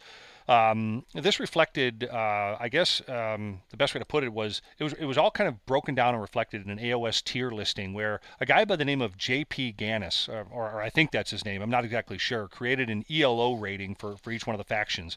Now, Chuck or anyone else, are you familiar with an ELO rating? No, what does ELO stand for? Electric Light Orchestra. They were a great psychedelic band in the 1970s, early 80s. No, I'm kidding with you. ELO rating is a system or a method for calculating the relative skill levels of players in zero-sum games like chess. So I thought it was a really clever way that this guy put the standings of these armies together using the ELO rating system. And in this case, Age of Sigmar obviously takes the place of chess, but I thought it was a very accurate way to I guess break down those armies and those lists, and but this is also a pretty simple way. It's pretty accurate, and it really takes into account. And the way that he built this, I should say, is he takes into account 2,000 AOS games that were played over 2020, and obviously that's the first 6 months taken in, which he was able to predict the second half of the year 2020 off of some of the things that have occurred with the new General's Handbook 2020, some of the FAQs, some of the tournaments that have already happened, i.e. some of the things we already kind of looked at with Dan with AOS Shorts earlier here on the show when we did the news. So in other words, the way that he broke this list down, and I'll put the first one up here. Now, again, this first one is from just January to July at this point. But in other words, how this is broken down is when a faction beats another faction, its rating goes up or down proportional to the rating of the faction that it beat, if that makes sense. So your typical ELO spreadsheet for, say, chess tournaments and chess rankings. There is data presented here. So there's a lot of data here, I guess, now that I'm kind of looking at this. So I kind of want to be careful about how we really talk about this, because the latter part of the year, because, we're only in mid-September, we still have October, November, and December that are going to be happening. But I thought, obviously, that myself, I would have a conversation here with Chuck on the top two armies from, say, January to July 2020, and then look at the top two currently, meaning July towards the end of the year, and discuss, what each one of them lost and gained in terms of the GHB 2020. And I'm sure that, Chuck, you said you're going to try to tackle the ones that are looking to be in third place. So prospectively, we'd have a conversation about Disciples of Zeech and Daughters of Cain on this particular list, but then you would then probably pick up on Idenith Deepkin, because there are some differences as far as where these, say, top three armies washed out between January and July to now. Right, where they were. Yep. Right. And so, I just wanted to touch on changes that happened to them, and then what happened to them in the new rating. Exactly. Because we obviously we're going to have a change with their ELO rating, but also there were changes that happened from that GHB book, and a little bit of FAQs that really do change where those armies end up. Right, exactly. And one thing I gotta pause here for a second. Jason Moss, I got a great comment here. Cheese, beer, and brats. That's what I bring to the table and the bedroom. I got to tell you, man, as an Illini guy, I totally agree with that logic, man. Good stuff. All right, let's get back to this, man. Enough messing around. So let's start with, and let's look at the first two from January to July. Or I guess we can look at the first three. Let's just do that. I'll quit saying two. From January to July 2020, and reference what made them strong. Right, so let's start with the obvious one. Disciples of Zeech, they're in first place, right? Yeah, a first place army. We saw a huge shift in the meta when that book was released. You're not kidding. And on the list before, they are put at first place. Right. Yeah, but I think that was a little bit more, because you got to remember, we still had January, February, and half of March for tournaments and things that happened before the COVID bomb hit.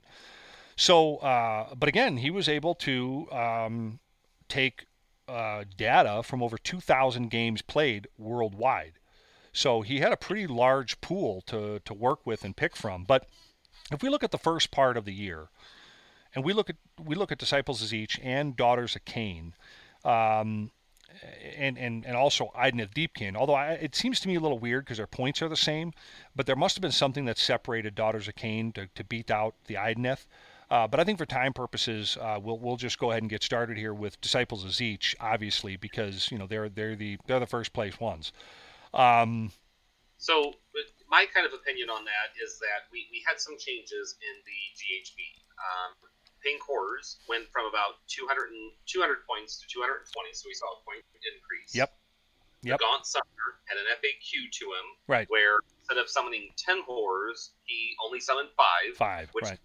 wasn't even a complete unit, so they can't cast spells. Right. Flamers went from 120 to 140, sure, which again is a dent in many builds because we saw multiple issues at CanCon and Warhammer World in March, and most likely Games Workshop either didn't predict that or didn't see it to fruition when they released that book. Right. I believe they got like multiple top 10 placements, like 3 or more. But, the Changeling also went from 120 to 140 points. I forgot about the Changeling. Not a big impact, but significant. It's another character that got dinged, yeah. Right. And, it's funny. There's an old saying about Disciples of Zeech that says, I forget how it goes now, and I'm going to have to remember it here now. But I think it says something about Disciples of Zeech. There are two things: spells and acting. As far as playing Disciples of Zeech, now it's coming back to me.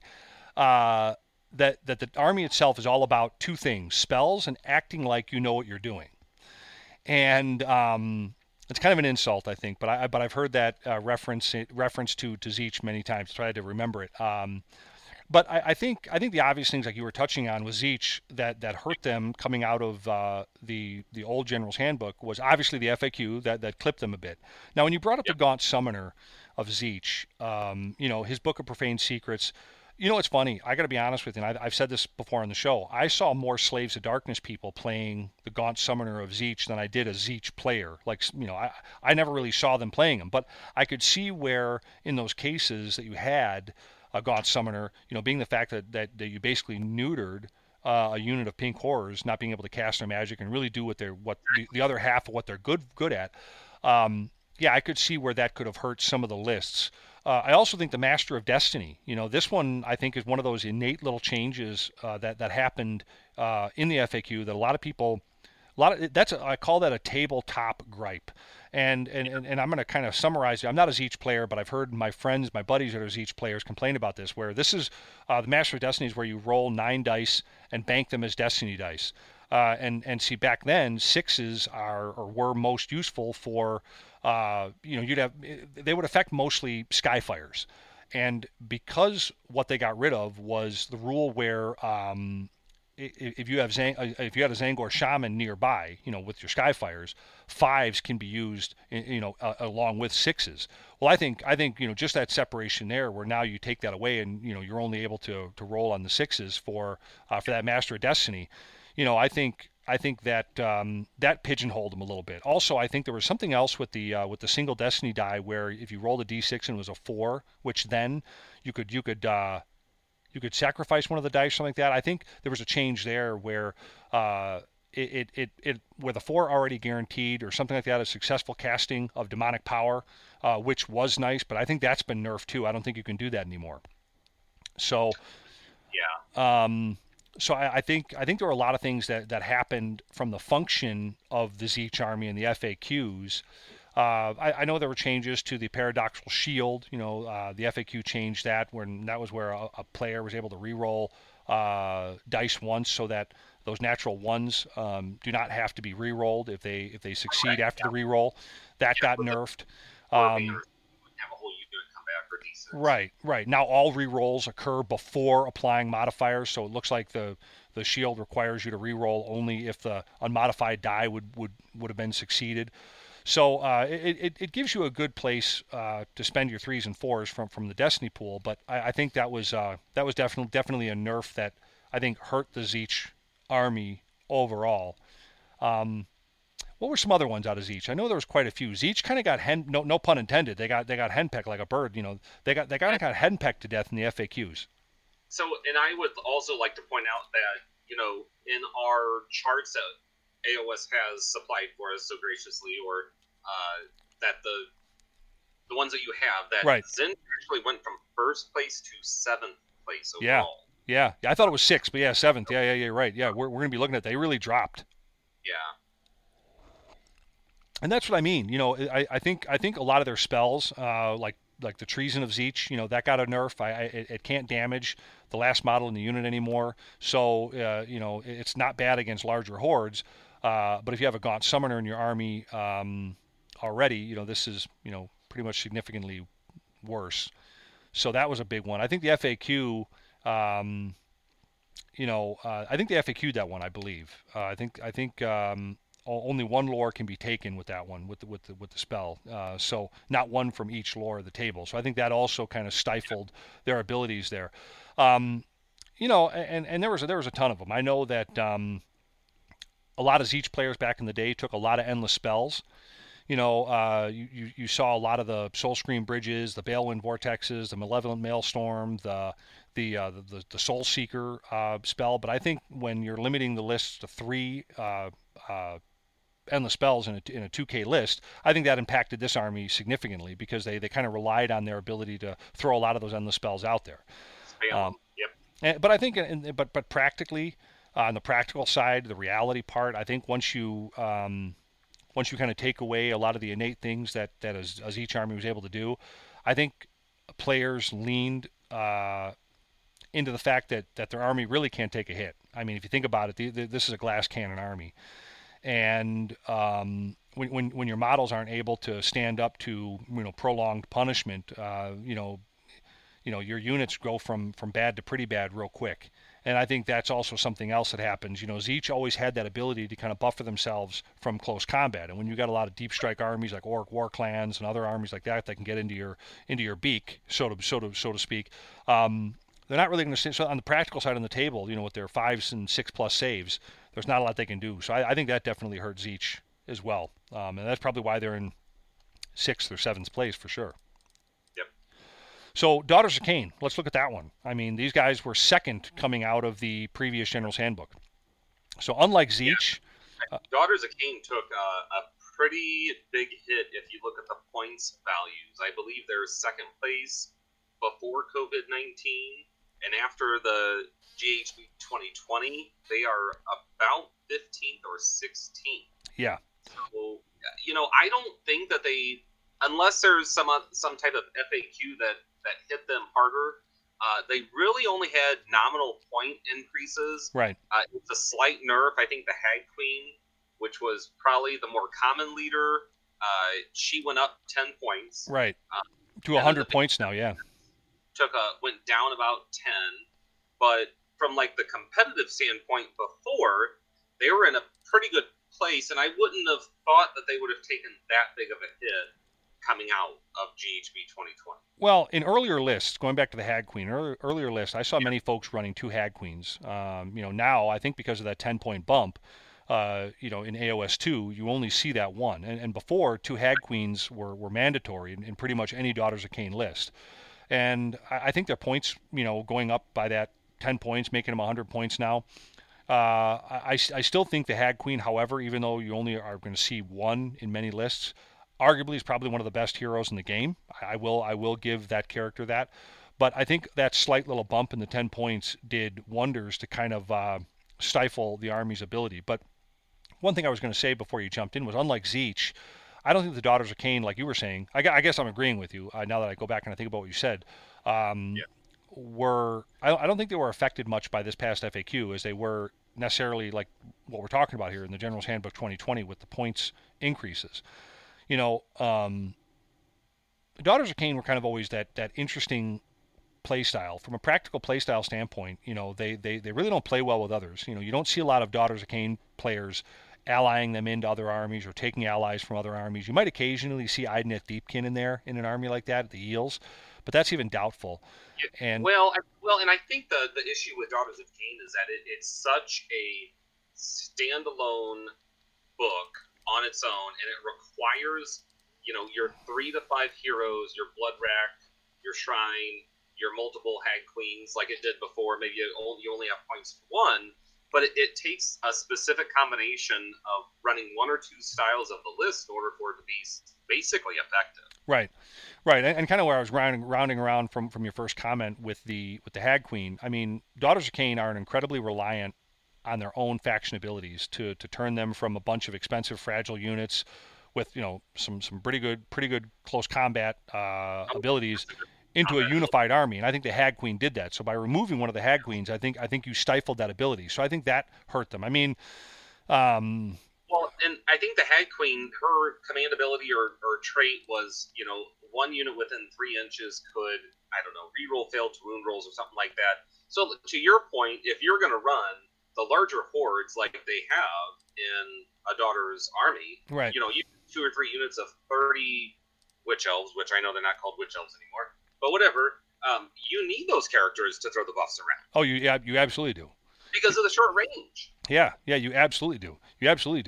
But I think that's an interesting part to make, because just little tweaks like that, I think, massively affected the Daughters of Cain. And unlike where Zeech had some identifiable, kicks in the gut, where I think we rattled off 7, 8 different things that happened to Zeech just between one book and an FAQ. Now, though, with Daughters of Cain, it's just a couple of things, 2, 3 little smattering little things, a point change here, different things like that, and the wheels kind of come off of that. And I think that's what's frustrating to a lot of Daughters of Cain players out there, personally. So, but let's move on and kind of talk a little bit about the third place one here, and that's the Idoneth Deepkin, because this one kind of shocked me, because if you looked at the way the points were laid out, yes, they were identical. They were both 2450 to Daughters of Cain. There must have been something static that caused them to be in third place. But this one, to see where Idoneth Deepkin, they pretty well they dropped down to 4th, 5th, I think, coming in from the July standpoint. And we're going to get into that here in a minute. We're going to show you the next list here. But let's talk about that a little bit. I mean, what was kind of their swan song into this? Well, I mean, essentially after GHB 2020, they had points drops for Thralls, mm-hmm. the Achillean King, Lotan, the Soul Ledger, Volturnos, and the Namarti Reaver. So it's a bit of, nothing. I mean, they really got just a tad bit better with some of their units. On the surface, didn't appear that the popular list really gained a whole lot or lost a whole lot. Eels really are unchanged at that point. Yeah. In the last winter, and that's the most popular unit, I think. The Eels, by far, absolutely. I mean, they might take some of the Thralls with the screening abilities and things like that, but I think for the most part, Eels are where it's at. But if you remember in the previous winter FAQ, that whole Eel, that original Eel army took a big nerf. A lot of people had to switch up their list because they raised the points on the Eels. And so they've been kind of, when I say they, I mean GW, they've been kind of mucking with this army for a while, I think. And I got to tell you, in looking at what the army is now, I think it's pretty fairly balanced. I know that there's a lot of Idoneth Deepkin players out there that probably just have flipped me off, but I think GW may have gotten it right on this army finally. I mean, let's put it this way. I think unlike Zeech being completely robbed at gunpoint, I think Daughters of Cain just having a few poisonous tweaks to their list. I think what's going to happen, you're going to see the Idoneth Deepkin rebound, I believe, once the players of that army kind of catch their breath a little bit and start getting caught up and other tournament data starts coming out after this whole COVID fiasco, is what I think is going to happen. So yeah, and they may end up on top. I mean, they may bump up a couple one spots. Sure. Sure. Yeah, so we'll have to definitely see with that. But let's move on to the second part of this year. And before we really kind of start digesting let's look at let's kind of digest where we were at from where we're at. So we know that Zeech falls to 7th place or whatever, and Daughters of Cain, are they even shown on the new list? I don't think they are, but I think you said they were somewhere around 15th or something like that, correct? Yeah, they took the hit. Okay. But yeah, I mean, they're significantly worse than Zeech, which I find kind of interesting. But now let's look at really the Karajan Overlords, Seraphon, and Fire Slayers. Now this setting, as far as where Fire Slayers are set right now, really shocked me, because I think if I can kind of get Fire Slayers out of the way first, if we can kind of start with the third one and maybe do a Quentin Tarantino and kind of work our way back up. But I think there's a practical side to the Fire Slayers. I think they're a very expensive army to play. I think there's a bit of the pay-to-play aspect of the Fire Slayers. And I think a lot of people can't afford them. I think you don't see a lot of Fire Slayers armies out and about, especially not the builds that requires to be competitive. But what I do think is interesting is in the top 3 you have 2 Dwarven armies. So what's your take on where Seraphon? What did they gain? What made them? So I think the Hearthguard Berserkers are one of those key units that are taken in multiple lists. Sure. The Fire Slayers themselves, I don't think they really got nerfed in the FAQ or in any of the edits. So the Magma Drop character was slightly decreased by 10 points. Mm-hmm. The Berserkers got a maximum unit size drop from 30 to 20, but that was back last year.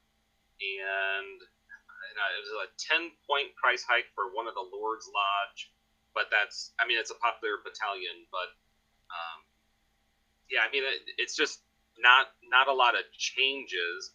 So I don't know if this is just they had a higher representation in the first 3 months in those tournaments that he took data from, but I just don't see it. I mean, what are your thoughts? Well, this is a strange thing. Like I said, I question this a little bit. Not that I question necessarily the data, but you see, for me, Fire Slayers have always had a very strong representation. They have a ward save, they have reach, they do mortal wounds, right. They have mobility.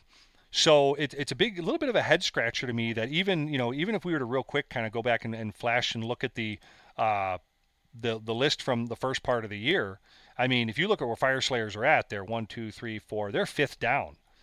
So my question is, how are they able to move up essentially 2 spaces to the 3rd spot? What did they gain? And that's why I'm kind of asking you, because honestly, I didn't really see what they gained. I don't know if it's necessarily they gained anything, because I think we just identified, the 4 things that did happen to them in the FAQ were really minimal. Right. But when you have Daughters of Cain take changes and Zench get whacked with a stick, and probably people get irritated about that and they just toss their army and sell it, like we said before, Fire Slayers will naturally move up that ladder. Right. Yeah. It's very true. I mean, so I think we're seeing that. I think maybe Fire Slayers are winning due to a circumstance, due to other shortfalls by other armies, like Daughters of Cain and Zeech, for instance. But let's go to the other Dwarven army. Let's go right back to the top here and start with KO, the Karajan Overlords. On the list, baby. So we got the General's Handbook 2020, and I got to be honest with you. This book, GHB20, this was like Christmas for the Karajan Overlords. You want to talk about an army when it first came out, it stumbled out of the gate, it was a weird release, nobody knew what the hell to do with it, and you want to talk about slipping on a banana peel and falling in a pile of Christmas. That's exactly what the Karajan Overlords have done here. I mean, we're seeing a lot of extra gun haulers in a lot of lists, and I think that's definitely helping them out. I mean, what else is there really to say? I mean, this army can alpha shoot and then go mop up what's left in melee. I think one of their most popular skyports is that Barak Zilfin or whatever it's called. You see that in a ton of lists, and that's damn near overpowered in itself. But I think the secret sauce to this army is the innate abilities it gets. I think that's where this army shines, probably more so. And what I mean is, each Karajan Overlord's hero, Sky Vessel, and Karajan Overlord's unit with 10 or more models they start the battle with one share of this, with one extra share of this this ether gold, which is something that they really need throughout the game. I mean, once per phase, you can say that one unit from your army that has any shares of ether gold will spend one of them, and if you do that, you can subtract one from that unit's bravery characteristic for the rest of the battle. But you can pick a triumph. That's what I mean. That is eligible to use and immediately applies its effects to that unit. You can ignore restrictions on a triumph that say it can only be used once per battle if you pay to use it with that share of ether gold. So they have these innate little abilities that I think they can take advantage of that a lot of armies can't, like fly high. We're seeing a lot of the actually gun haulers in these units. Sky vessels can get this. I mean, basically this is a retreat and a disengage. And if you do this, you can remove this model from the battlefield and set it up again anywhere on the battlefield, more than 1 inch from any terrain feature or objectives, and more than 9 inches from any enemy models. You effectively have a redeploy alpha strike type of combination thing here that's happening with this army. And no other army currently at this point can duplicate that. No. I mean, and let's get into some of the supports of those big boats, the hitchers, they call it. The Enrin Masters and the Enrin Riggers. I mean, I think they're within 6 or 3 inches. Those units are of a friendly sky vessel. They can. 3. I think it's 3. Okay. Someone help me if it's 3 or 6. I'm not. I think you're right. It might be 3. I don't know. It doesn't matter. But it's within 3 to 6 inches maybe. Immediately before that sky vessel uses its fly high ability, you can say that this unit will hitch a lift instead of making a normal move. So now, if you think about it, you're relocating this unit, but you could be taking a whole unit of engine riggers with them. Are you serious? That's a big deal. And I think this army can take advantage of those things pretty much like no other.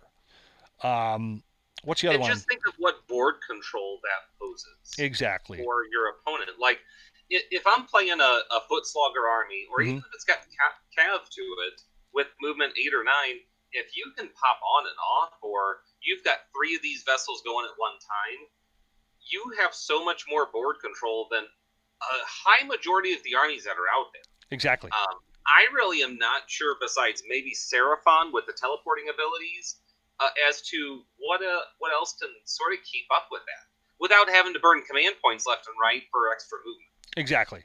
Yeah. What's another one? What about Spell in the Bottle? That's another one. I mean, this one itself, I mean, you can pick one endless spell. Again, pick one endless spell. Any endless spell can be chosen. All restrictions are ignored, but you must pay, I think it's any points required for the model. Once per battle, the bearer can automatically cast that endless spell. They don't have to roll a 2d6. They don't have to do it, and it cannot be unbound just by using the spell in the bottle. I mean, this is how these players, I would imagine these KO players, they probably sneak in the probably most powerful endless spells in the game into their lists, and bingo, that's it. They don't even have to roll for it.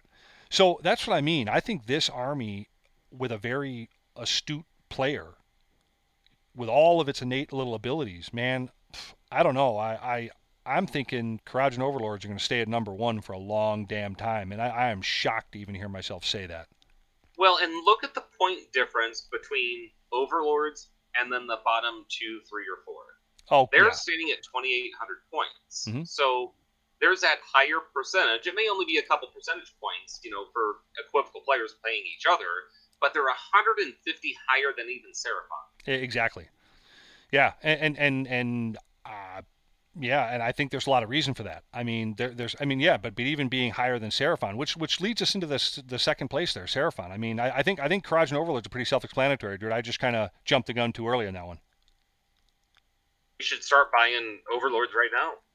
There you go.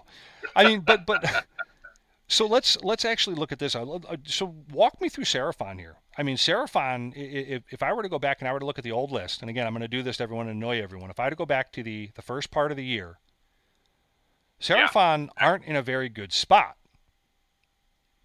I mean, so what was their skyrocket up to second place? Well, Seraphon weren't even on the chart Exactly. for the 21 factions, and now they're second place with 2650 in points. Right. They had no significant changes as the book came out in March. Right. And, from what I understand, Croak is a pretty crazy character on a Balewind Vortex. Yeah. What builds did you see at your tournament? Offhand, I can't remember, but they were the typical Croak. They were the typical builds. They had there was the a Croak Slans. build They had the skinks all over the place. There was a lot of. I think one person had a couple of the turtles, the laser beam turtles in there. So, but for the most part, they were your typical run of the mill Seraphon lists, and I mean, we always knew Seraphon were going to be good. I think Seraphon, as a side note, have one of the worst terrain rules ever. I think where your opponent gets the opportunity to set up your terrain piece anywhere in the table if they win a D6 roll or something like that. Yep. I think that's one of the worst.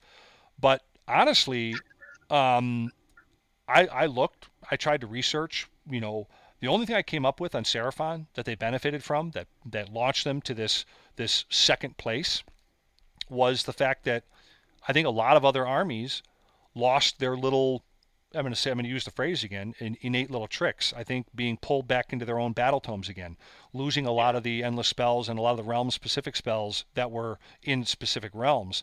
I think a lot of things caused them to kind of elevate, and I think a lot of players out there saw an opportunity to dig this army off the shelves and start getting some games in with it, and it attracted the points attention, really. I know that's kind of a goofy way to put it, but that's kind of my 2 cents in a tin can of where this thing transpired, how we got to where we did. So, and there was another couple things that are still a little, not sketchy, but they haven't, really clarified the rules on because this book was, released so recent with that terrain piece. Such as having a skink unit of 40 be able to appear within so many inches, shoot at a unit, and then disappear. Attack with 3 different attack profiles and then get teleported away. Right. Your 2 engines of the gods, you can run multiples of those and have still have that high mortal wound output when needed, so you can laser something to death. And then there was another combo, I think, with Croak. If he's on the Balewind Vortex, he gets up to 5 spells and 6 inches added on to each one. Mm-hmm. So just those abilities that are spammable, across multiple types of armies, not depending on, what are they? The Starborn versus Coalesce, like the sub-factions that you pick up, like you were trying to get onto. Mm-hmm. They still have their Boundless and spells, Troglodyte buffs, and sub-faction and command abilities that you can still pick from. They remain largely unchanged, and then if they're not going to change it when the GHB20 comes out, people are going to play those new lists without other people having options. Sure. So. Right. Now, let me kind of throw something at you. Obviously, there's a portion of this list that's a prediction, right? When we, he's already talking about, the GHB up until today. So let's just say, today's date, September 17th. But do you see through the remainder of the year, going through October, November, and December, the next 3.5 months, do you see the standings pretty much staying the way they are? Do you think it's going to be Karajan Overlords, Seraphon, and Fire Slayers, first through third? Do you think it'll remain that way? I think Overlords and Seraphon will stay there, but I think Fire Slayers will slowly bump down. I do believe Idoneth Deepkin and Stormcast Eternals will give Overlords and Seraphon a run for their money for the top 2 spots. Yeah, I think so too. Do you think Zeech is ever going to rebound?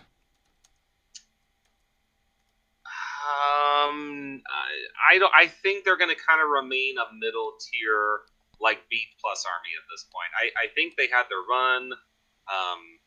I think a lot of those changes to horrors and all that and flamers were just an initial drop in the bucket to maybe either sell models or get rid of inventory for what they had. You remember back in the day with 6th or 7th edition when Demon Princes became the thing for Chaos and you could customize it. It would have a 2-up save with an amulet, and it would have a 5-up ignore save, and it would just take 100 shots to kill one of them or 50. I do remember that.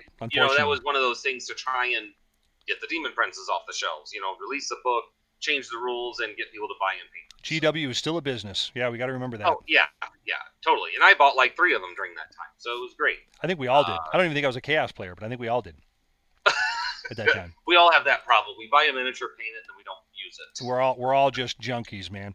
So yeah, that I mean, I think that's a good place to kind of leave it. I mean, that's kind of what we saw, and I thought the way that this list was put together was pretty clever, and I didn't really want to really get down to the minutia of like I say every single army on this list, because we could be here till next week. I know we covered 6. Yeah, but I like the idea of trying to speculate on what, say, one group of armies lost and what did one other group gain in just the difference that a book can make. I thought that was kind of a cool way to look at this list. So good stuff. Anything else to add before we wrap this one up? I do want to add in there, I think Stormcast are going to be one of the top competitors. They had about 22 or more point changes in their favor in the GHB 2020. True. The spam with the little birds, I think that's going to be an issue. Aether wings, forward. Yeah, that's right. Yep. And then, oh my goodness, there was another one. Their damage output with some of their builds got a little bit better too, like mortal wound output and that. So, right. And I think too, what you're going to see that's going to help the Stormcast is a lot of these Lumineth Realmlord archers that can be taken in a Stormcast list, and obviously they're better than Stormcast shooting. They don't need line of sight, and I think it's 6s. They do mortal wounds and all this kind of stuff. You're going to see those guys safely tucked away in a nice, heavily armored Stormcast list, and that's going to make Stormcast, move up probably quite a few spots from where they're sitting right now, which is 5th place, I think, is where the predicted stance is to this date. So, we'll have to see. We'll definitely have to see. But folks, we're at that point of the show, man. We got the question of the day coming up right after this. Be right back.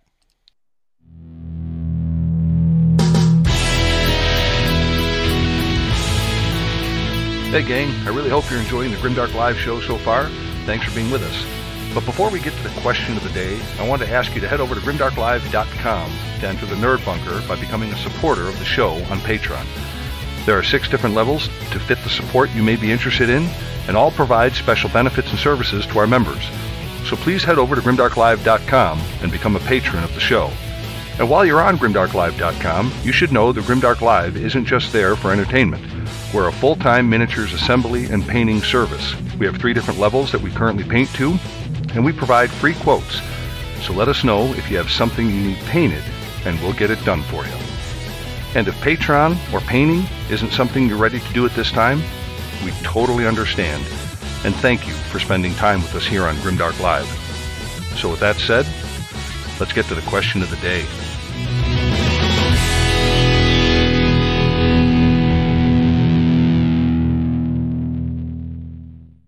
All right, folks, we are back, and we are going to be getting into the question of the day. And if you guys heard the question of the day towards the top of the show, then you guys have your answers already ready. But we're going to re-ask it right now for anybody that's just joining us right now. So here it is, Chuck. We're going to throw this one at you and everyone else. So I'm going to repeat the question. Here it is.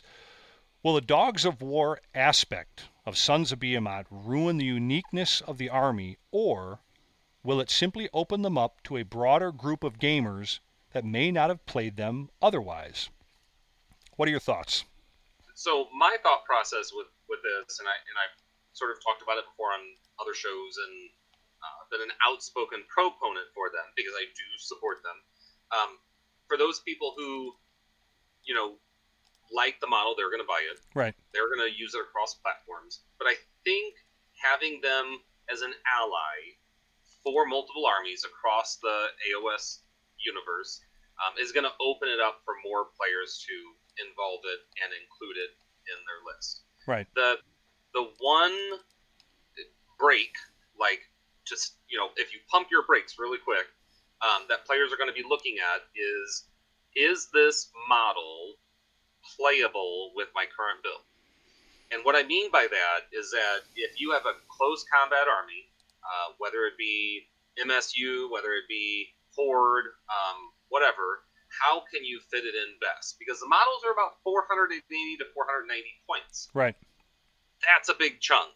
Right. I mean, that's 25 to 33% of your army if you're playing 1,500 to 2,000 points, right? Right. Yeah, and exactly. And you got to think that opponent is going to want to take that giant out as soon as possible. So it's most likely going to be run as a large target, I think. Yeah. In many builds.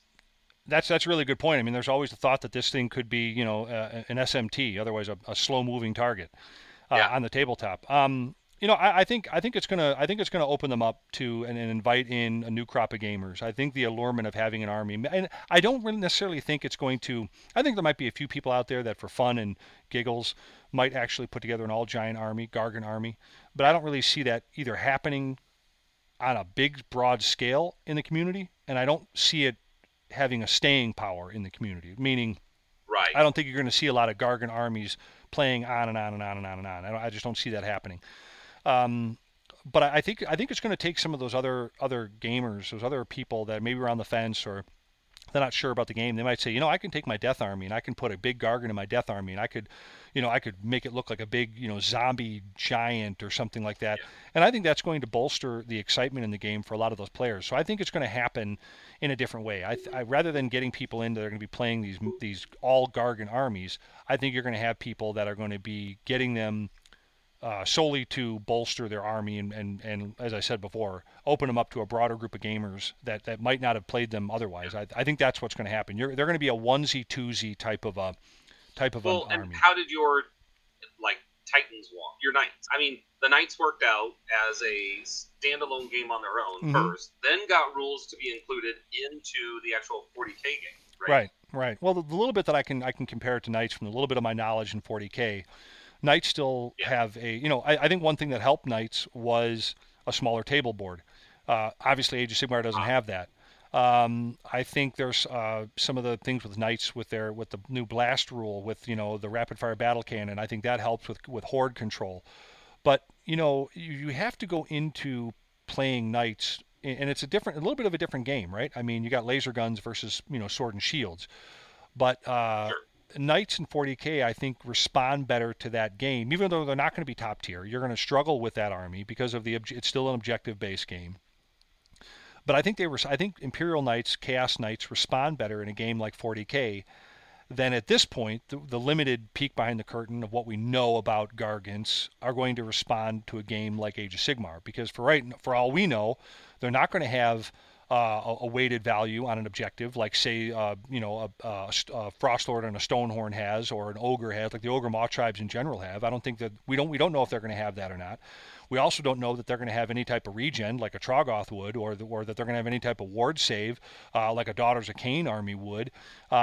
So we have no idea. They for all we know, they could be 15 wounds at a 5+ save, and there you have it. They could just be these big dummies that die pretty quick. So we don't really know that, and I think they're going to fall somewhere in the periphery of all of those things I just talked about.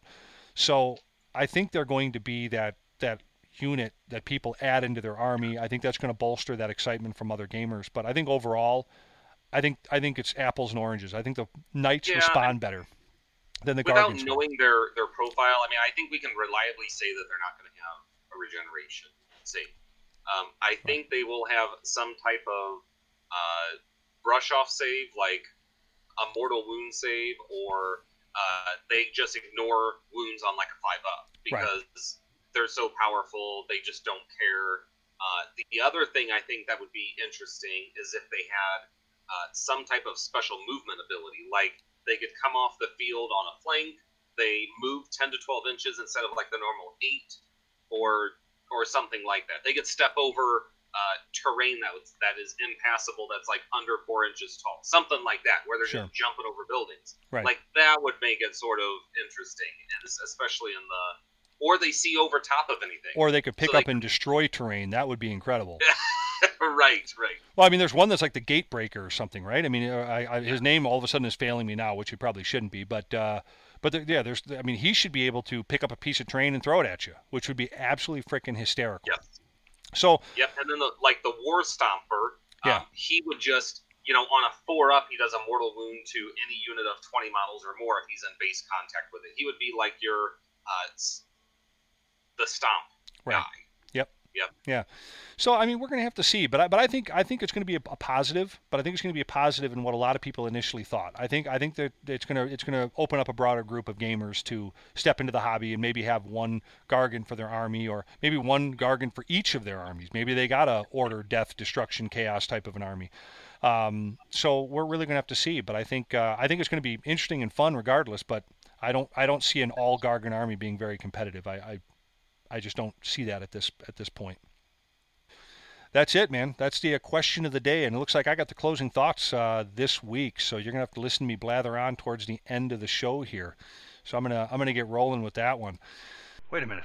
What the hell is that? What's going on?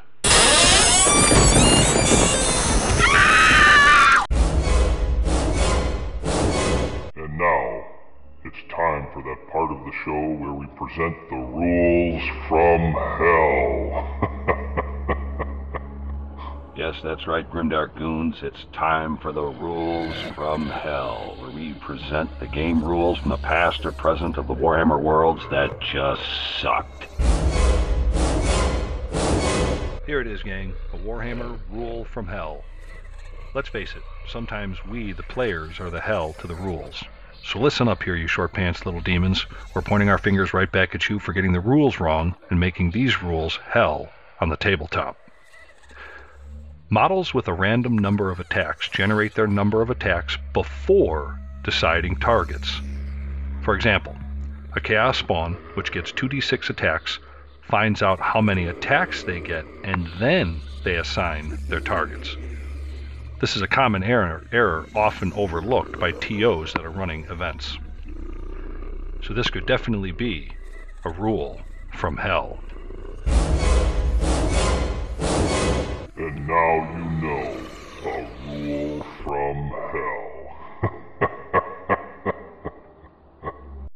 All right, let's get back to the show. So, what a show, right? I mean, if you guys have listened to the show thus far, if you've made it this far and haven't fallen asleep, or gotten some kind of an alcohol or drug habit just to numb yourself from having to listen to Chuck and I blather on, you've heard us talk about a lot of things. You, though, right? That's it. You've heard us talk about a lot of things in the hobby.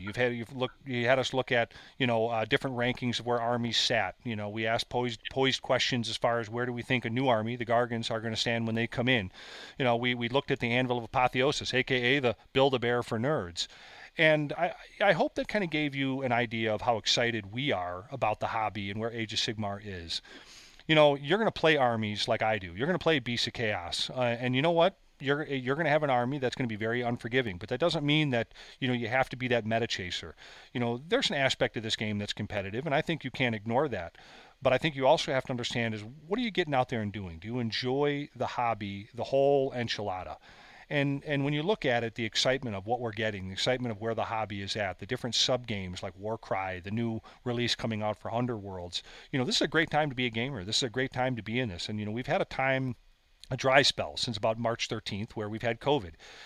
But have you used that time wisely? Have you painted your armies? Have you gotten it ready? And we're already seeing game stores like GameStorm, our sponsor, filling up and getting people back in there. We're having a war meet this Saturday where we're going to have probably upwards to 10 to 12 people there to roll some dice. And yeah, we'll have masks on. We'll be doing all that, responsible, stuff. But you know what? We're carrying on. We're getting out there and we're doing it. And I think that's one thing you have to keep reminding yourself on, that you don't have to play the best army, but you have to play that army well. Every day that you're in this hobby, can you be the best version of yourself in this hobby? Do you get all your models painted before you buy a new one? Do you understand how to play that army to the point where you don't need to reference your book? Can you make it through your entire turn sequence before your opponent's got to take his turn sequence in a round in 18.5 minutes? Can you get that rhythm to the game? Those are the things you should be challenging yourself on right now, and not worrying about whether or not you should be playing Idoneth Deepkin over, say, Cities of Sigmar. That's not the point. So I hope that one of the takeaways from the show today was that you guys saw how excited we are for this hobby, and I hope you took some of that excitement and really just kind of embrace that, and we hope that we helped you appreciate the hobby a little more. That's it. That's my closing thoughts. That's all I got. So That's it. We're getting ready towards this is the end of the show, man. Are we done already? I think it's we hit our time limit a little bit ago, and we covered quite a lot of information was on this show. Yeah, we did. Anything from statistics to numbers to rankings to be the best player you can be. Yep. Sort of like the old Army, be all that you can be. That's it, man. Now you can safely, with a clear conscience, you can go on that booze run now you were talking about. Oh, right. Got to restock up the old cabinet. Actually, right. I need a new refrigerator down here. My downstairs refrigerator just not stopped on us, like it's dead. Mm-hmm. Well, you know what? We'll see what we can do about helping that out, man. You know, I mean, we'll have to see, man. You got to keep the beer cold, man, unless you drink it really fast, and you don't have to worry about that. For the beer fridge. If you drink it fast enough, though, you don't have to worry about that thermodynamics crap at all. I promise you. But that's it, guys. Another great show, and that's a wrap. So please don't forget to give our channel a like or subscribe if you haven't already done so, and follow our podcast if you haven't already done so also. And if you don't, I'm telling you this, I warn you every single week, guys, if you don't, the Grimdark Goons are going to come over to your house, and Chuck's going to teach all your hamsters how to build doom wheels. Those fuzzy little bastards aren't going to be quite as funny and cute by then. I'll tell you that much right now. So and Chuck will do it. I've seen him do it. It's pretty terrifying. Right, Chuck? And if you're not following us on YouTube, like, subscribe, leave some comments for us in the comments section.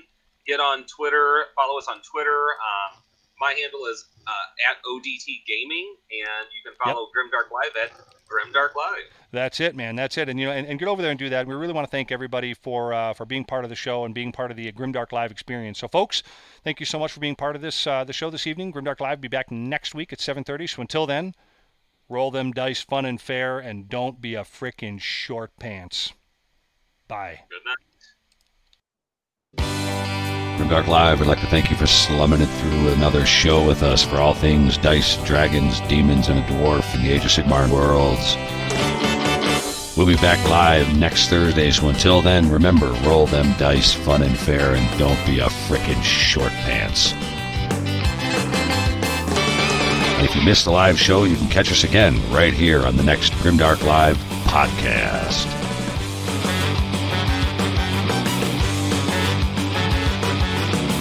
Never fear, gang. There'll be more great content from Grimdark Live throughout the week with Monster Mondays, Table War Tuesdays, Warhammer Wednesdays, Grimdark Grudge matches, and a ton more. So stay tuned and stay grim, all you dice chuck and glue sniffing gamer goons. You're all awesome. Looks like I picked the wrong week to stop sniffing glue.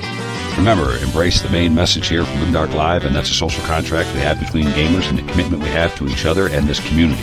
We're only as good as our last game.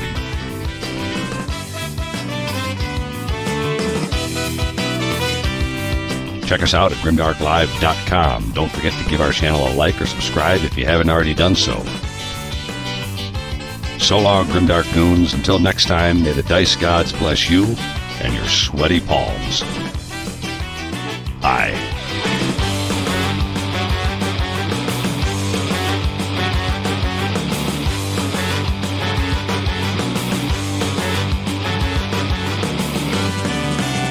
Hey, who you calling a short pants?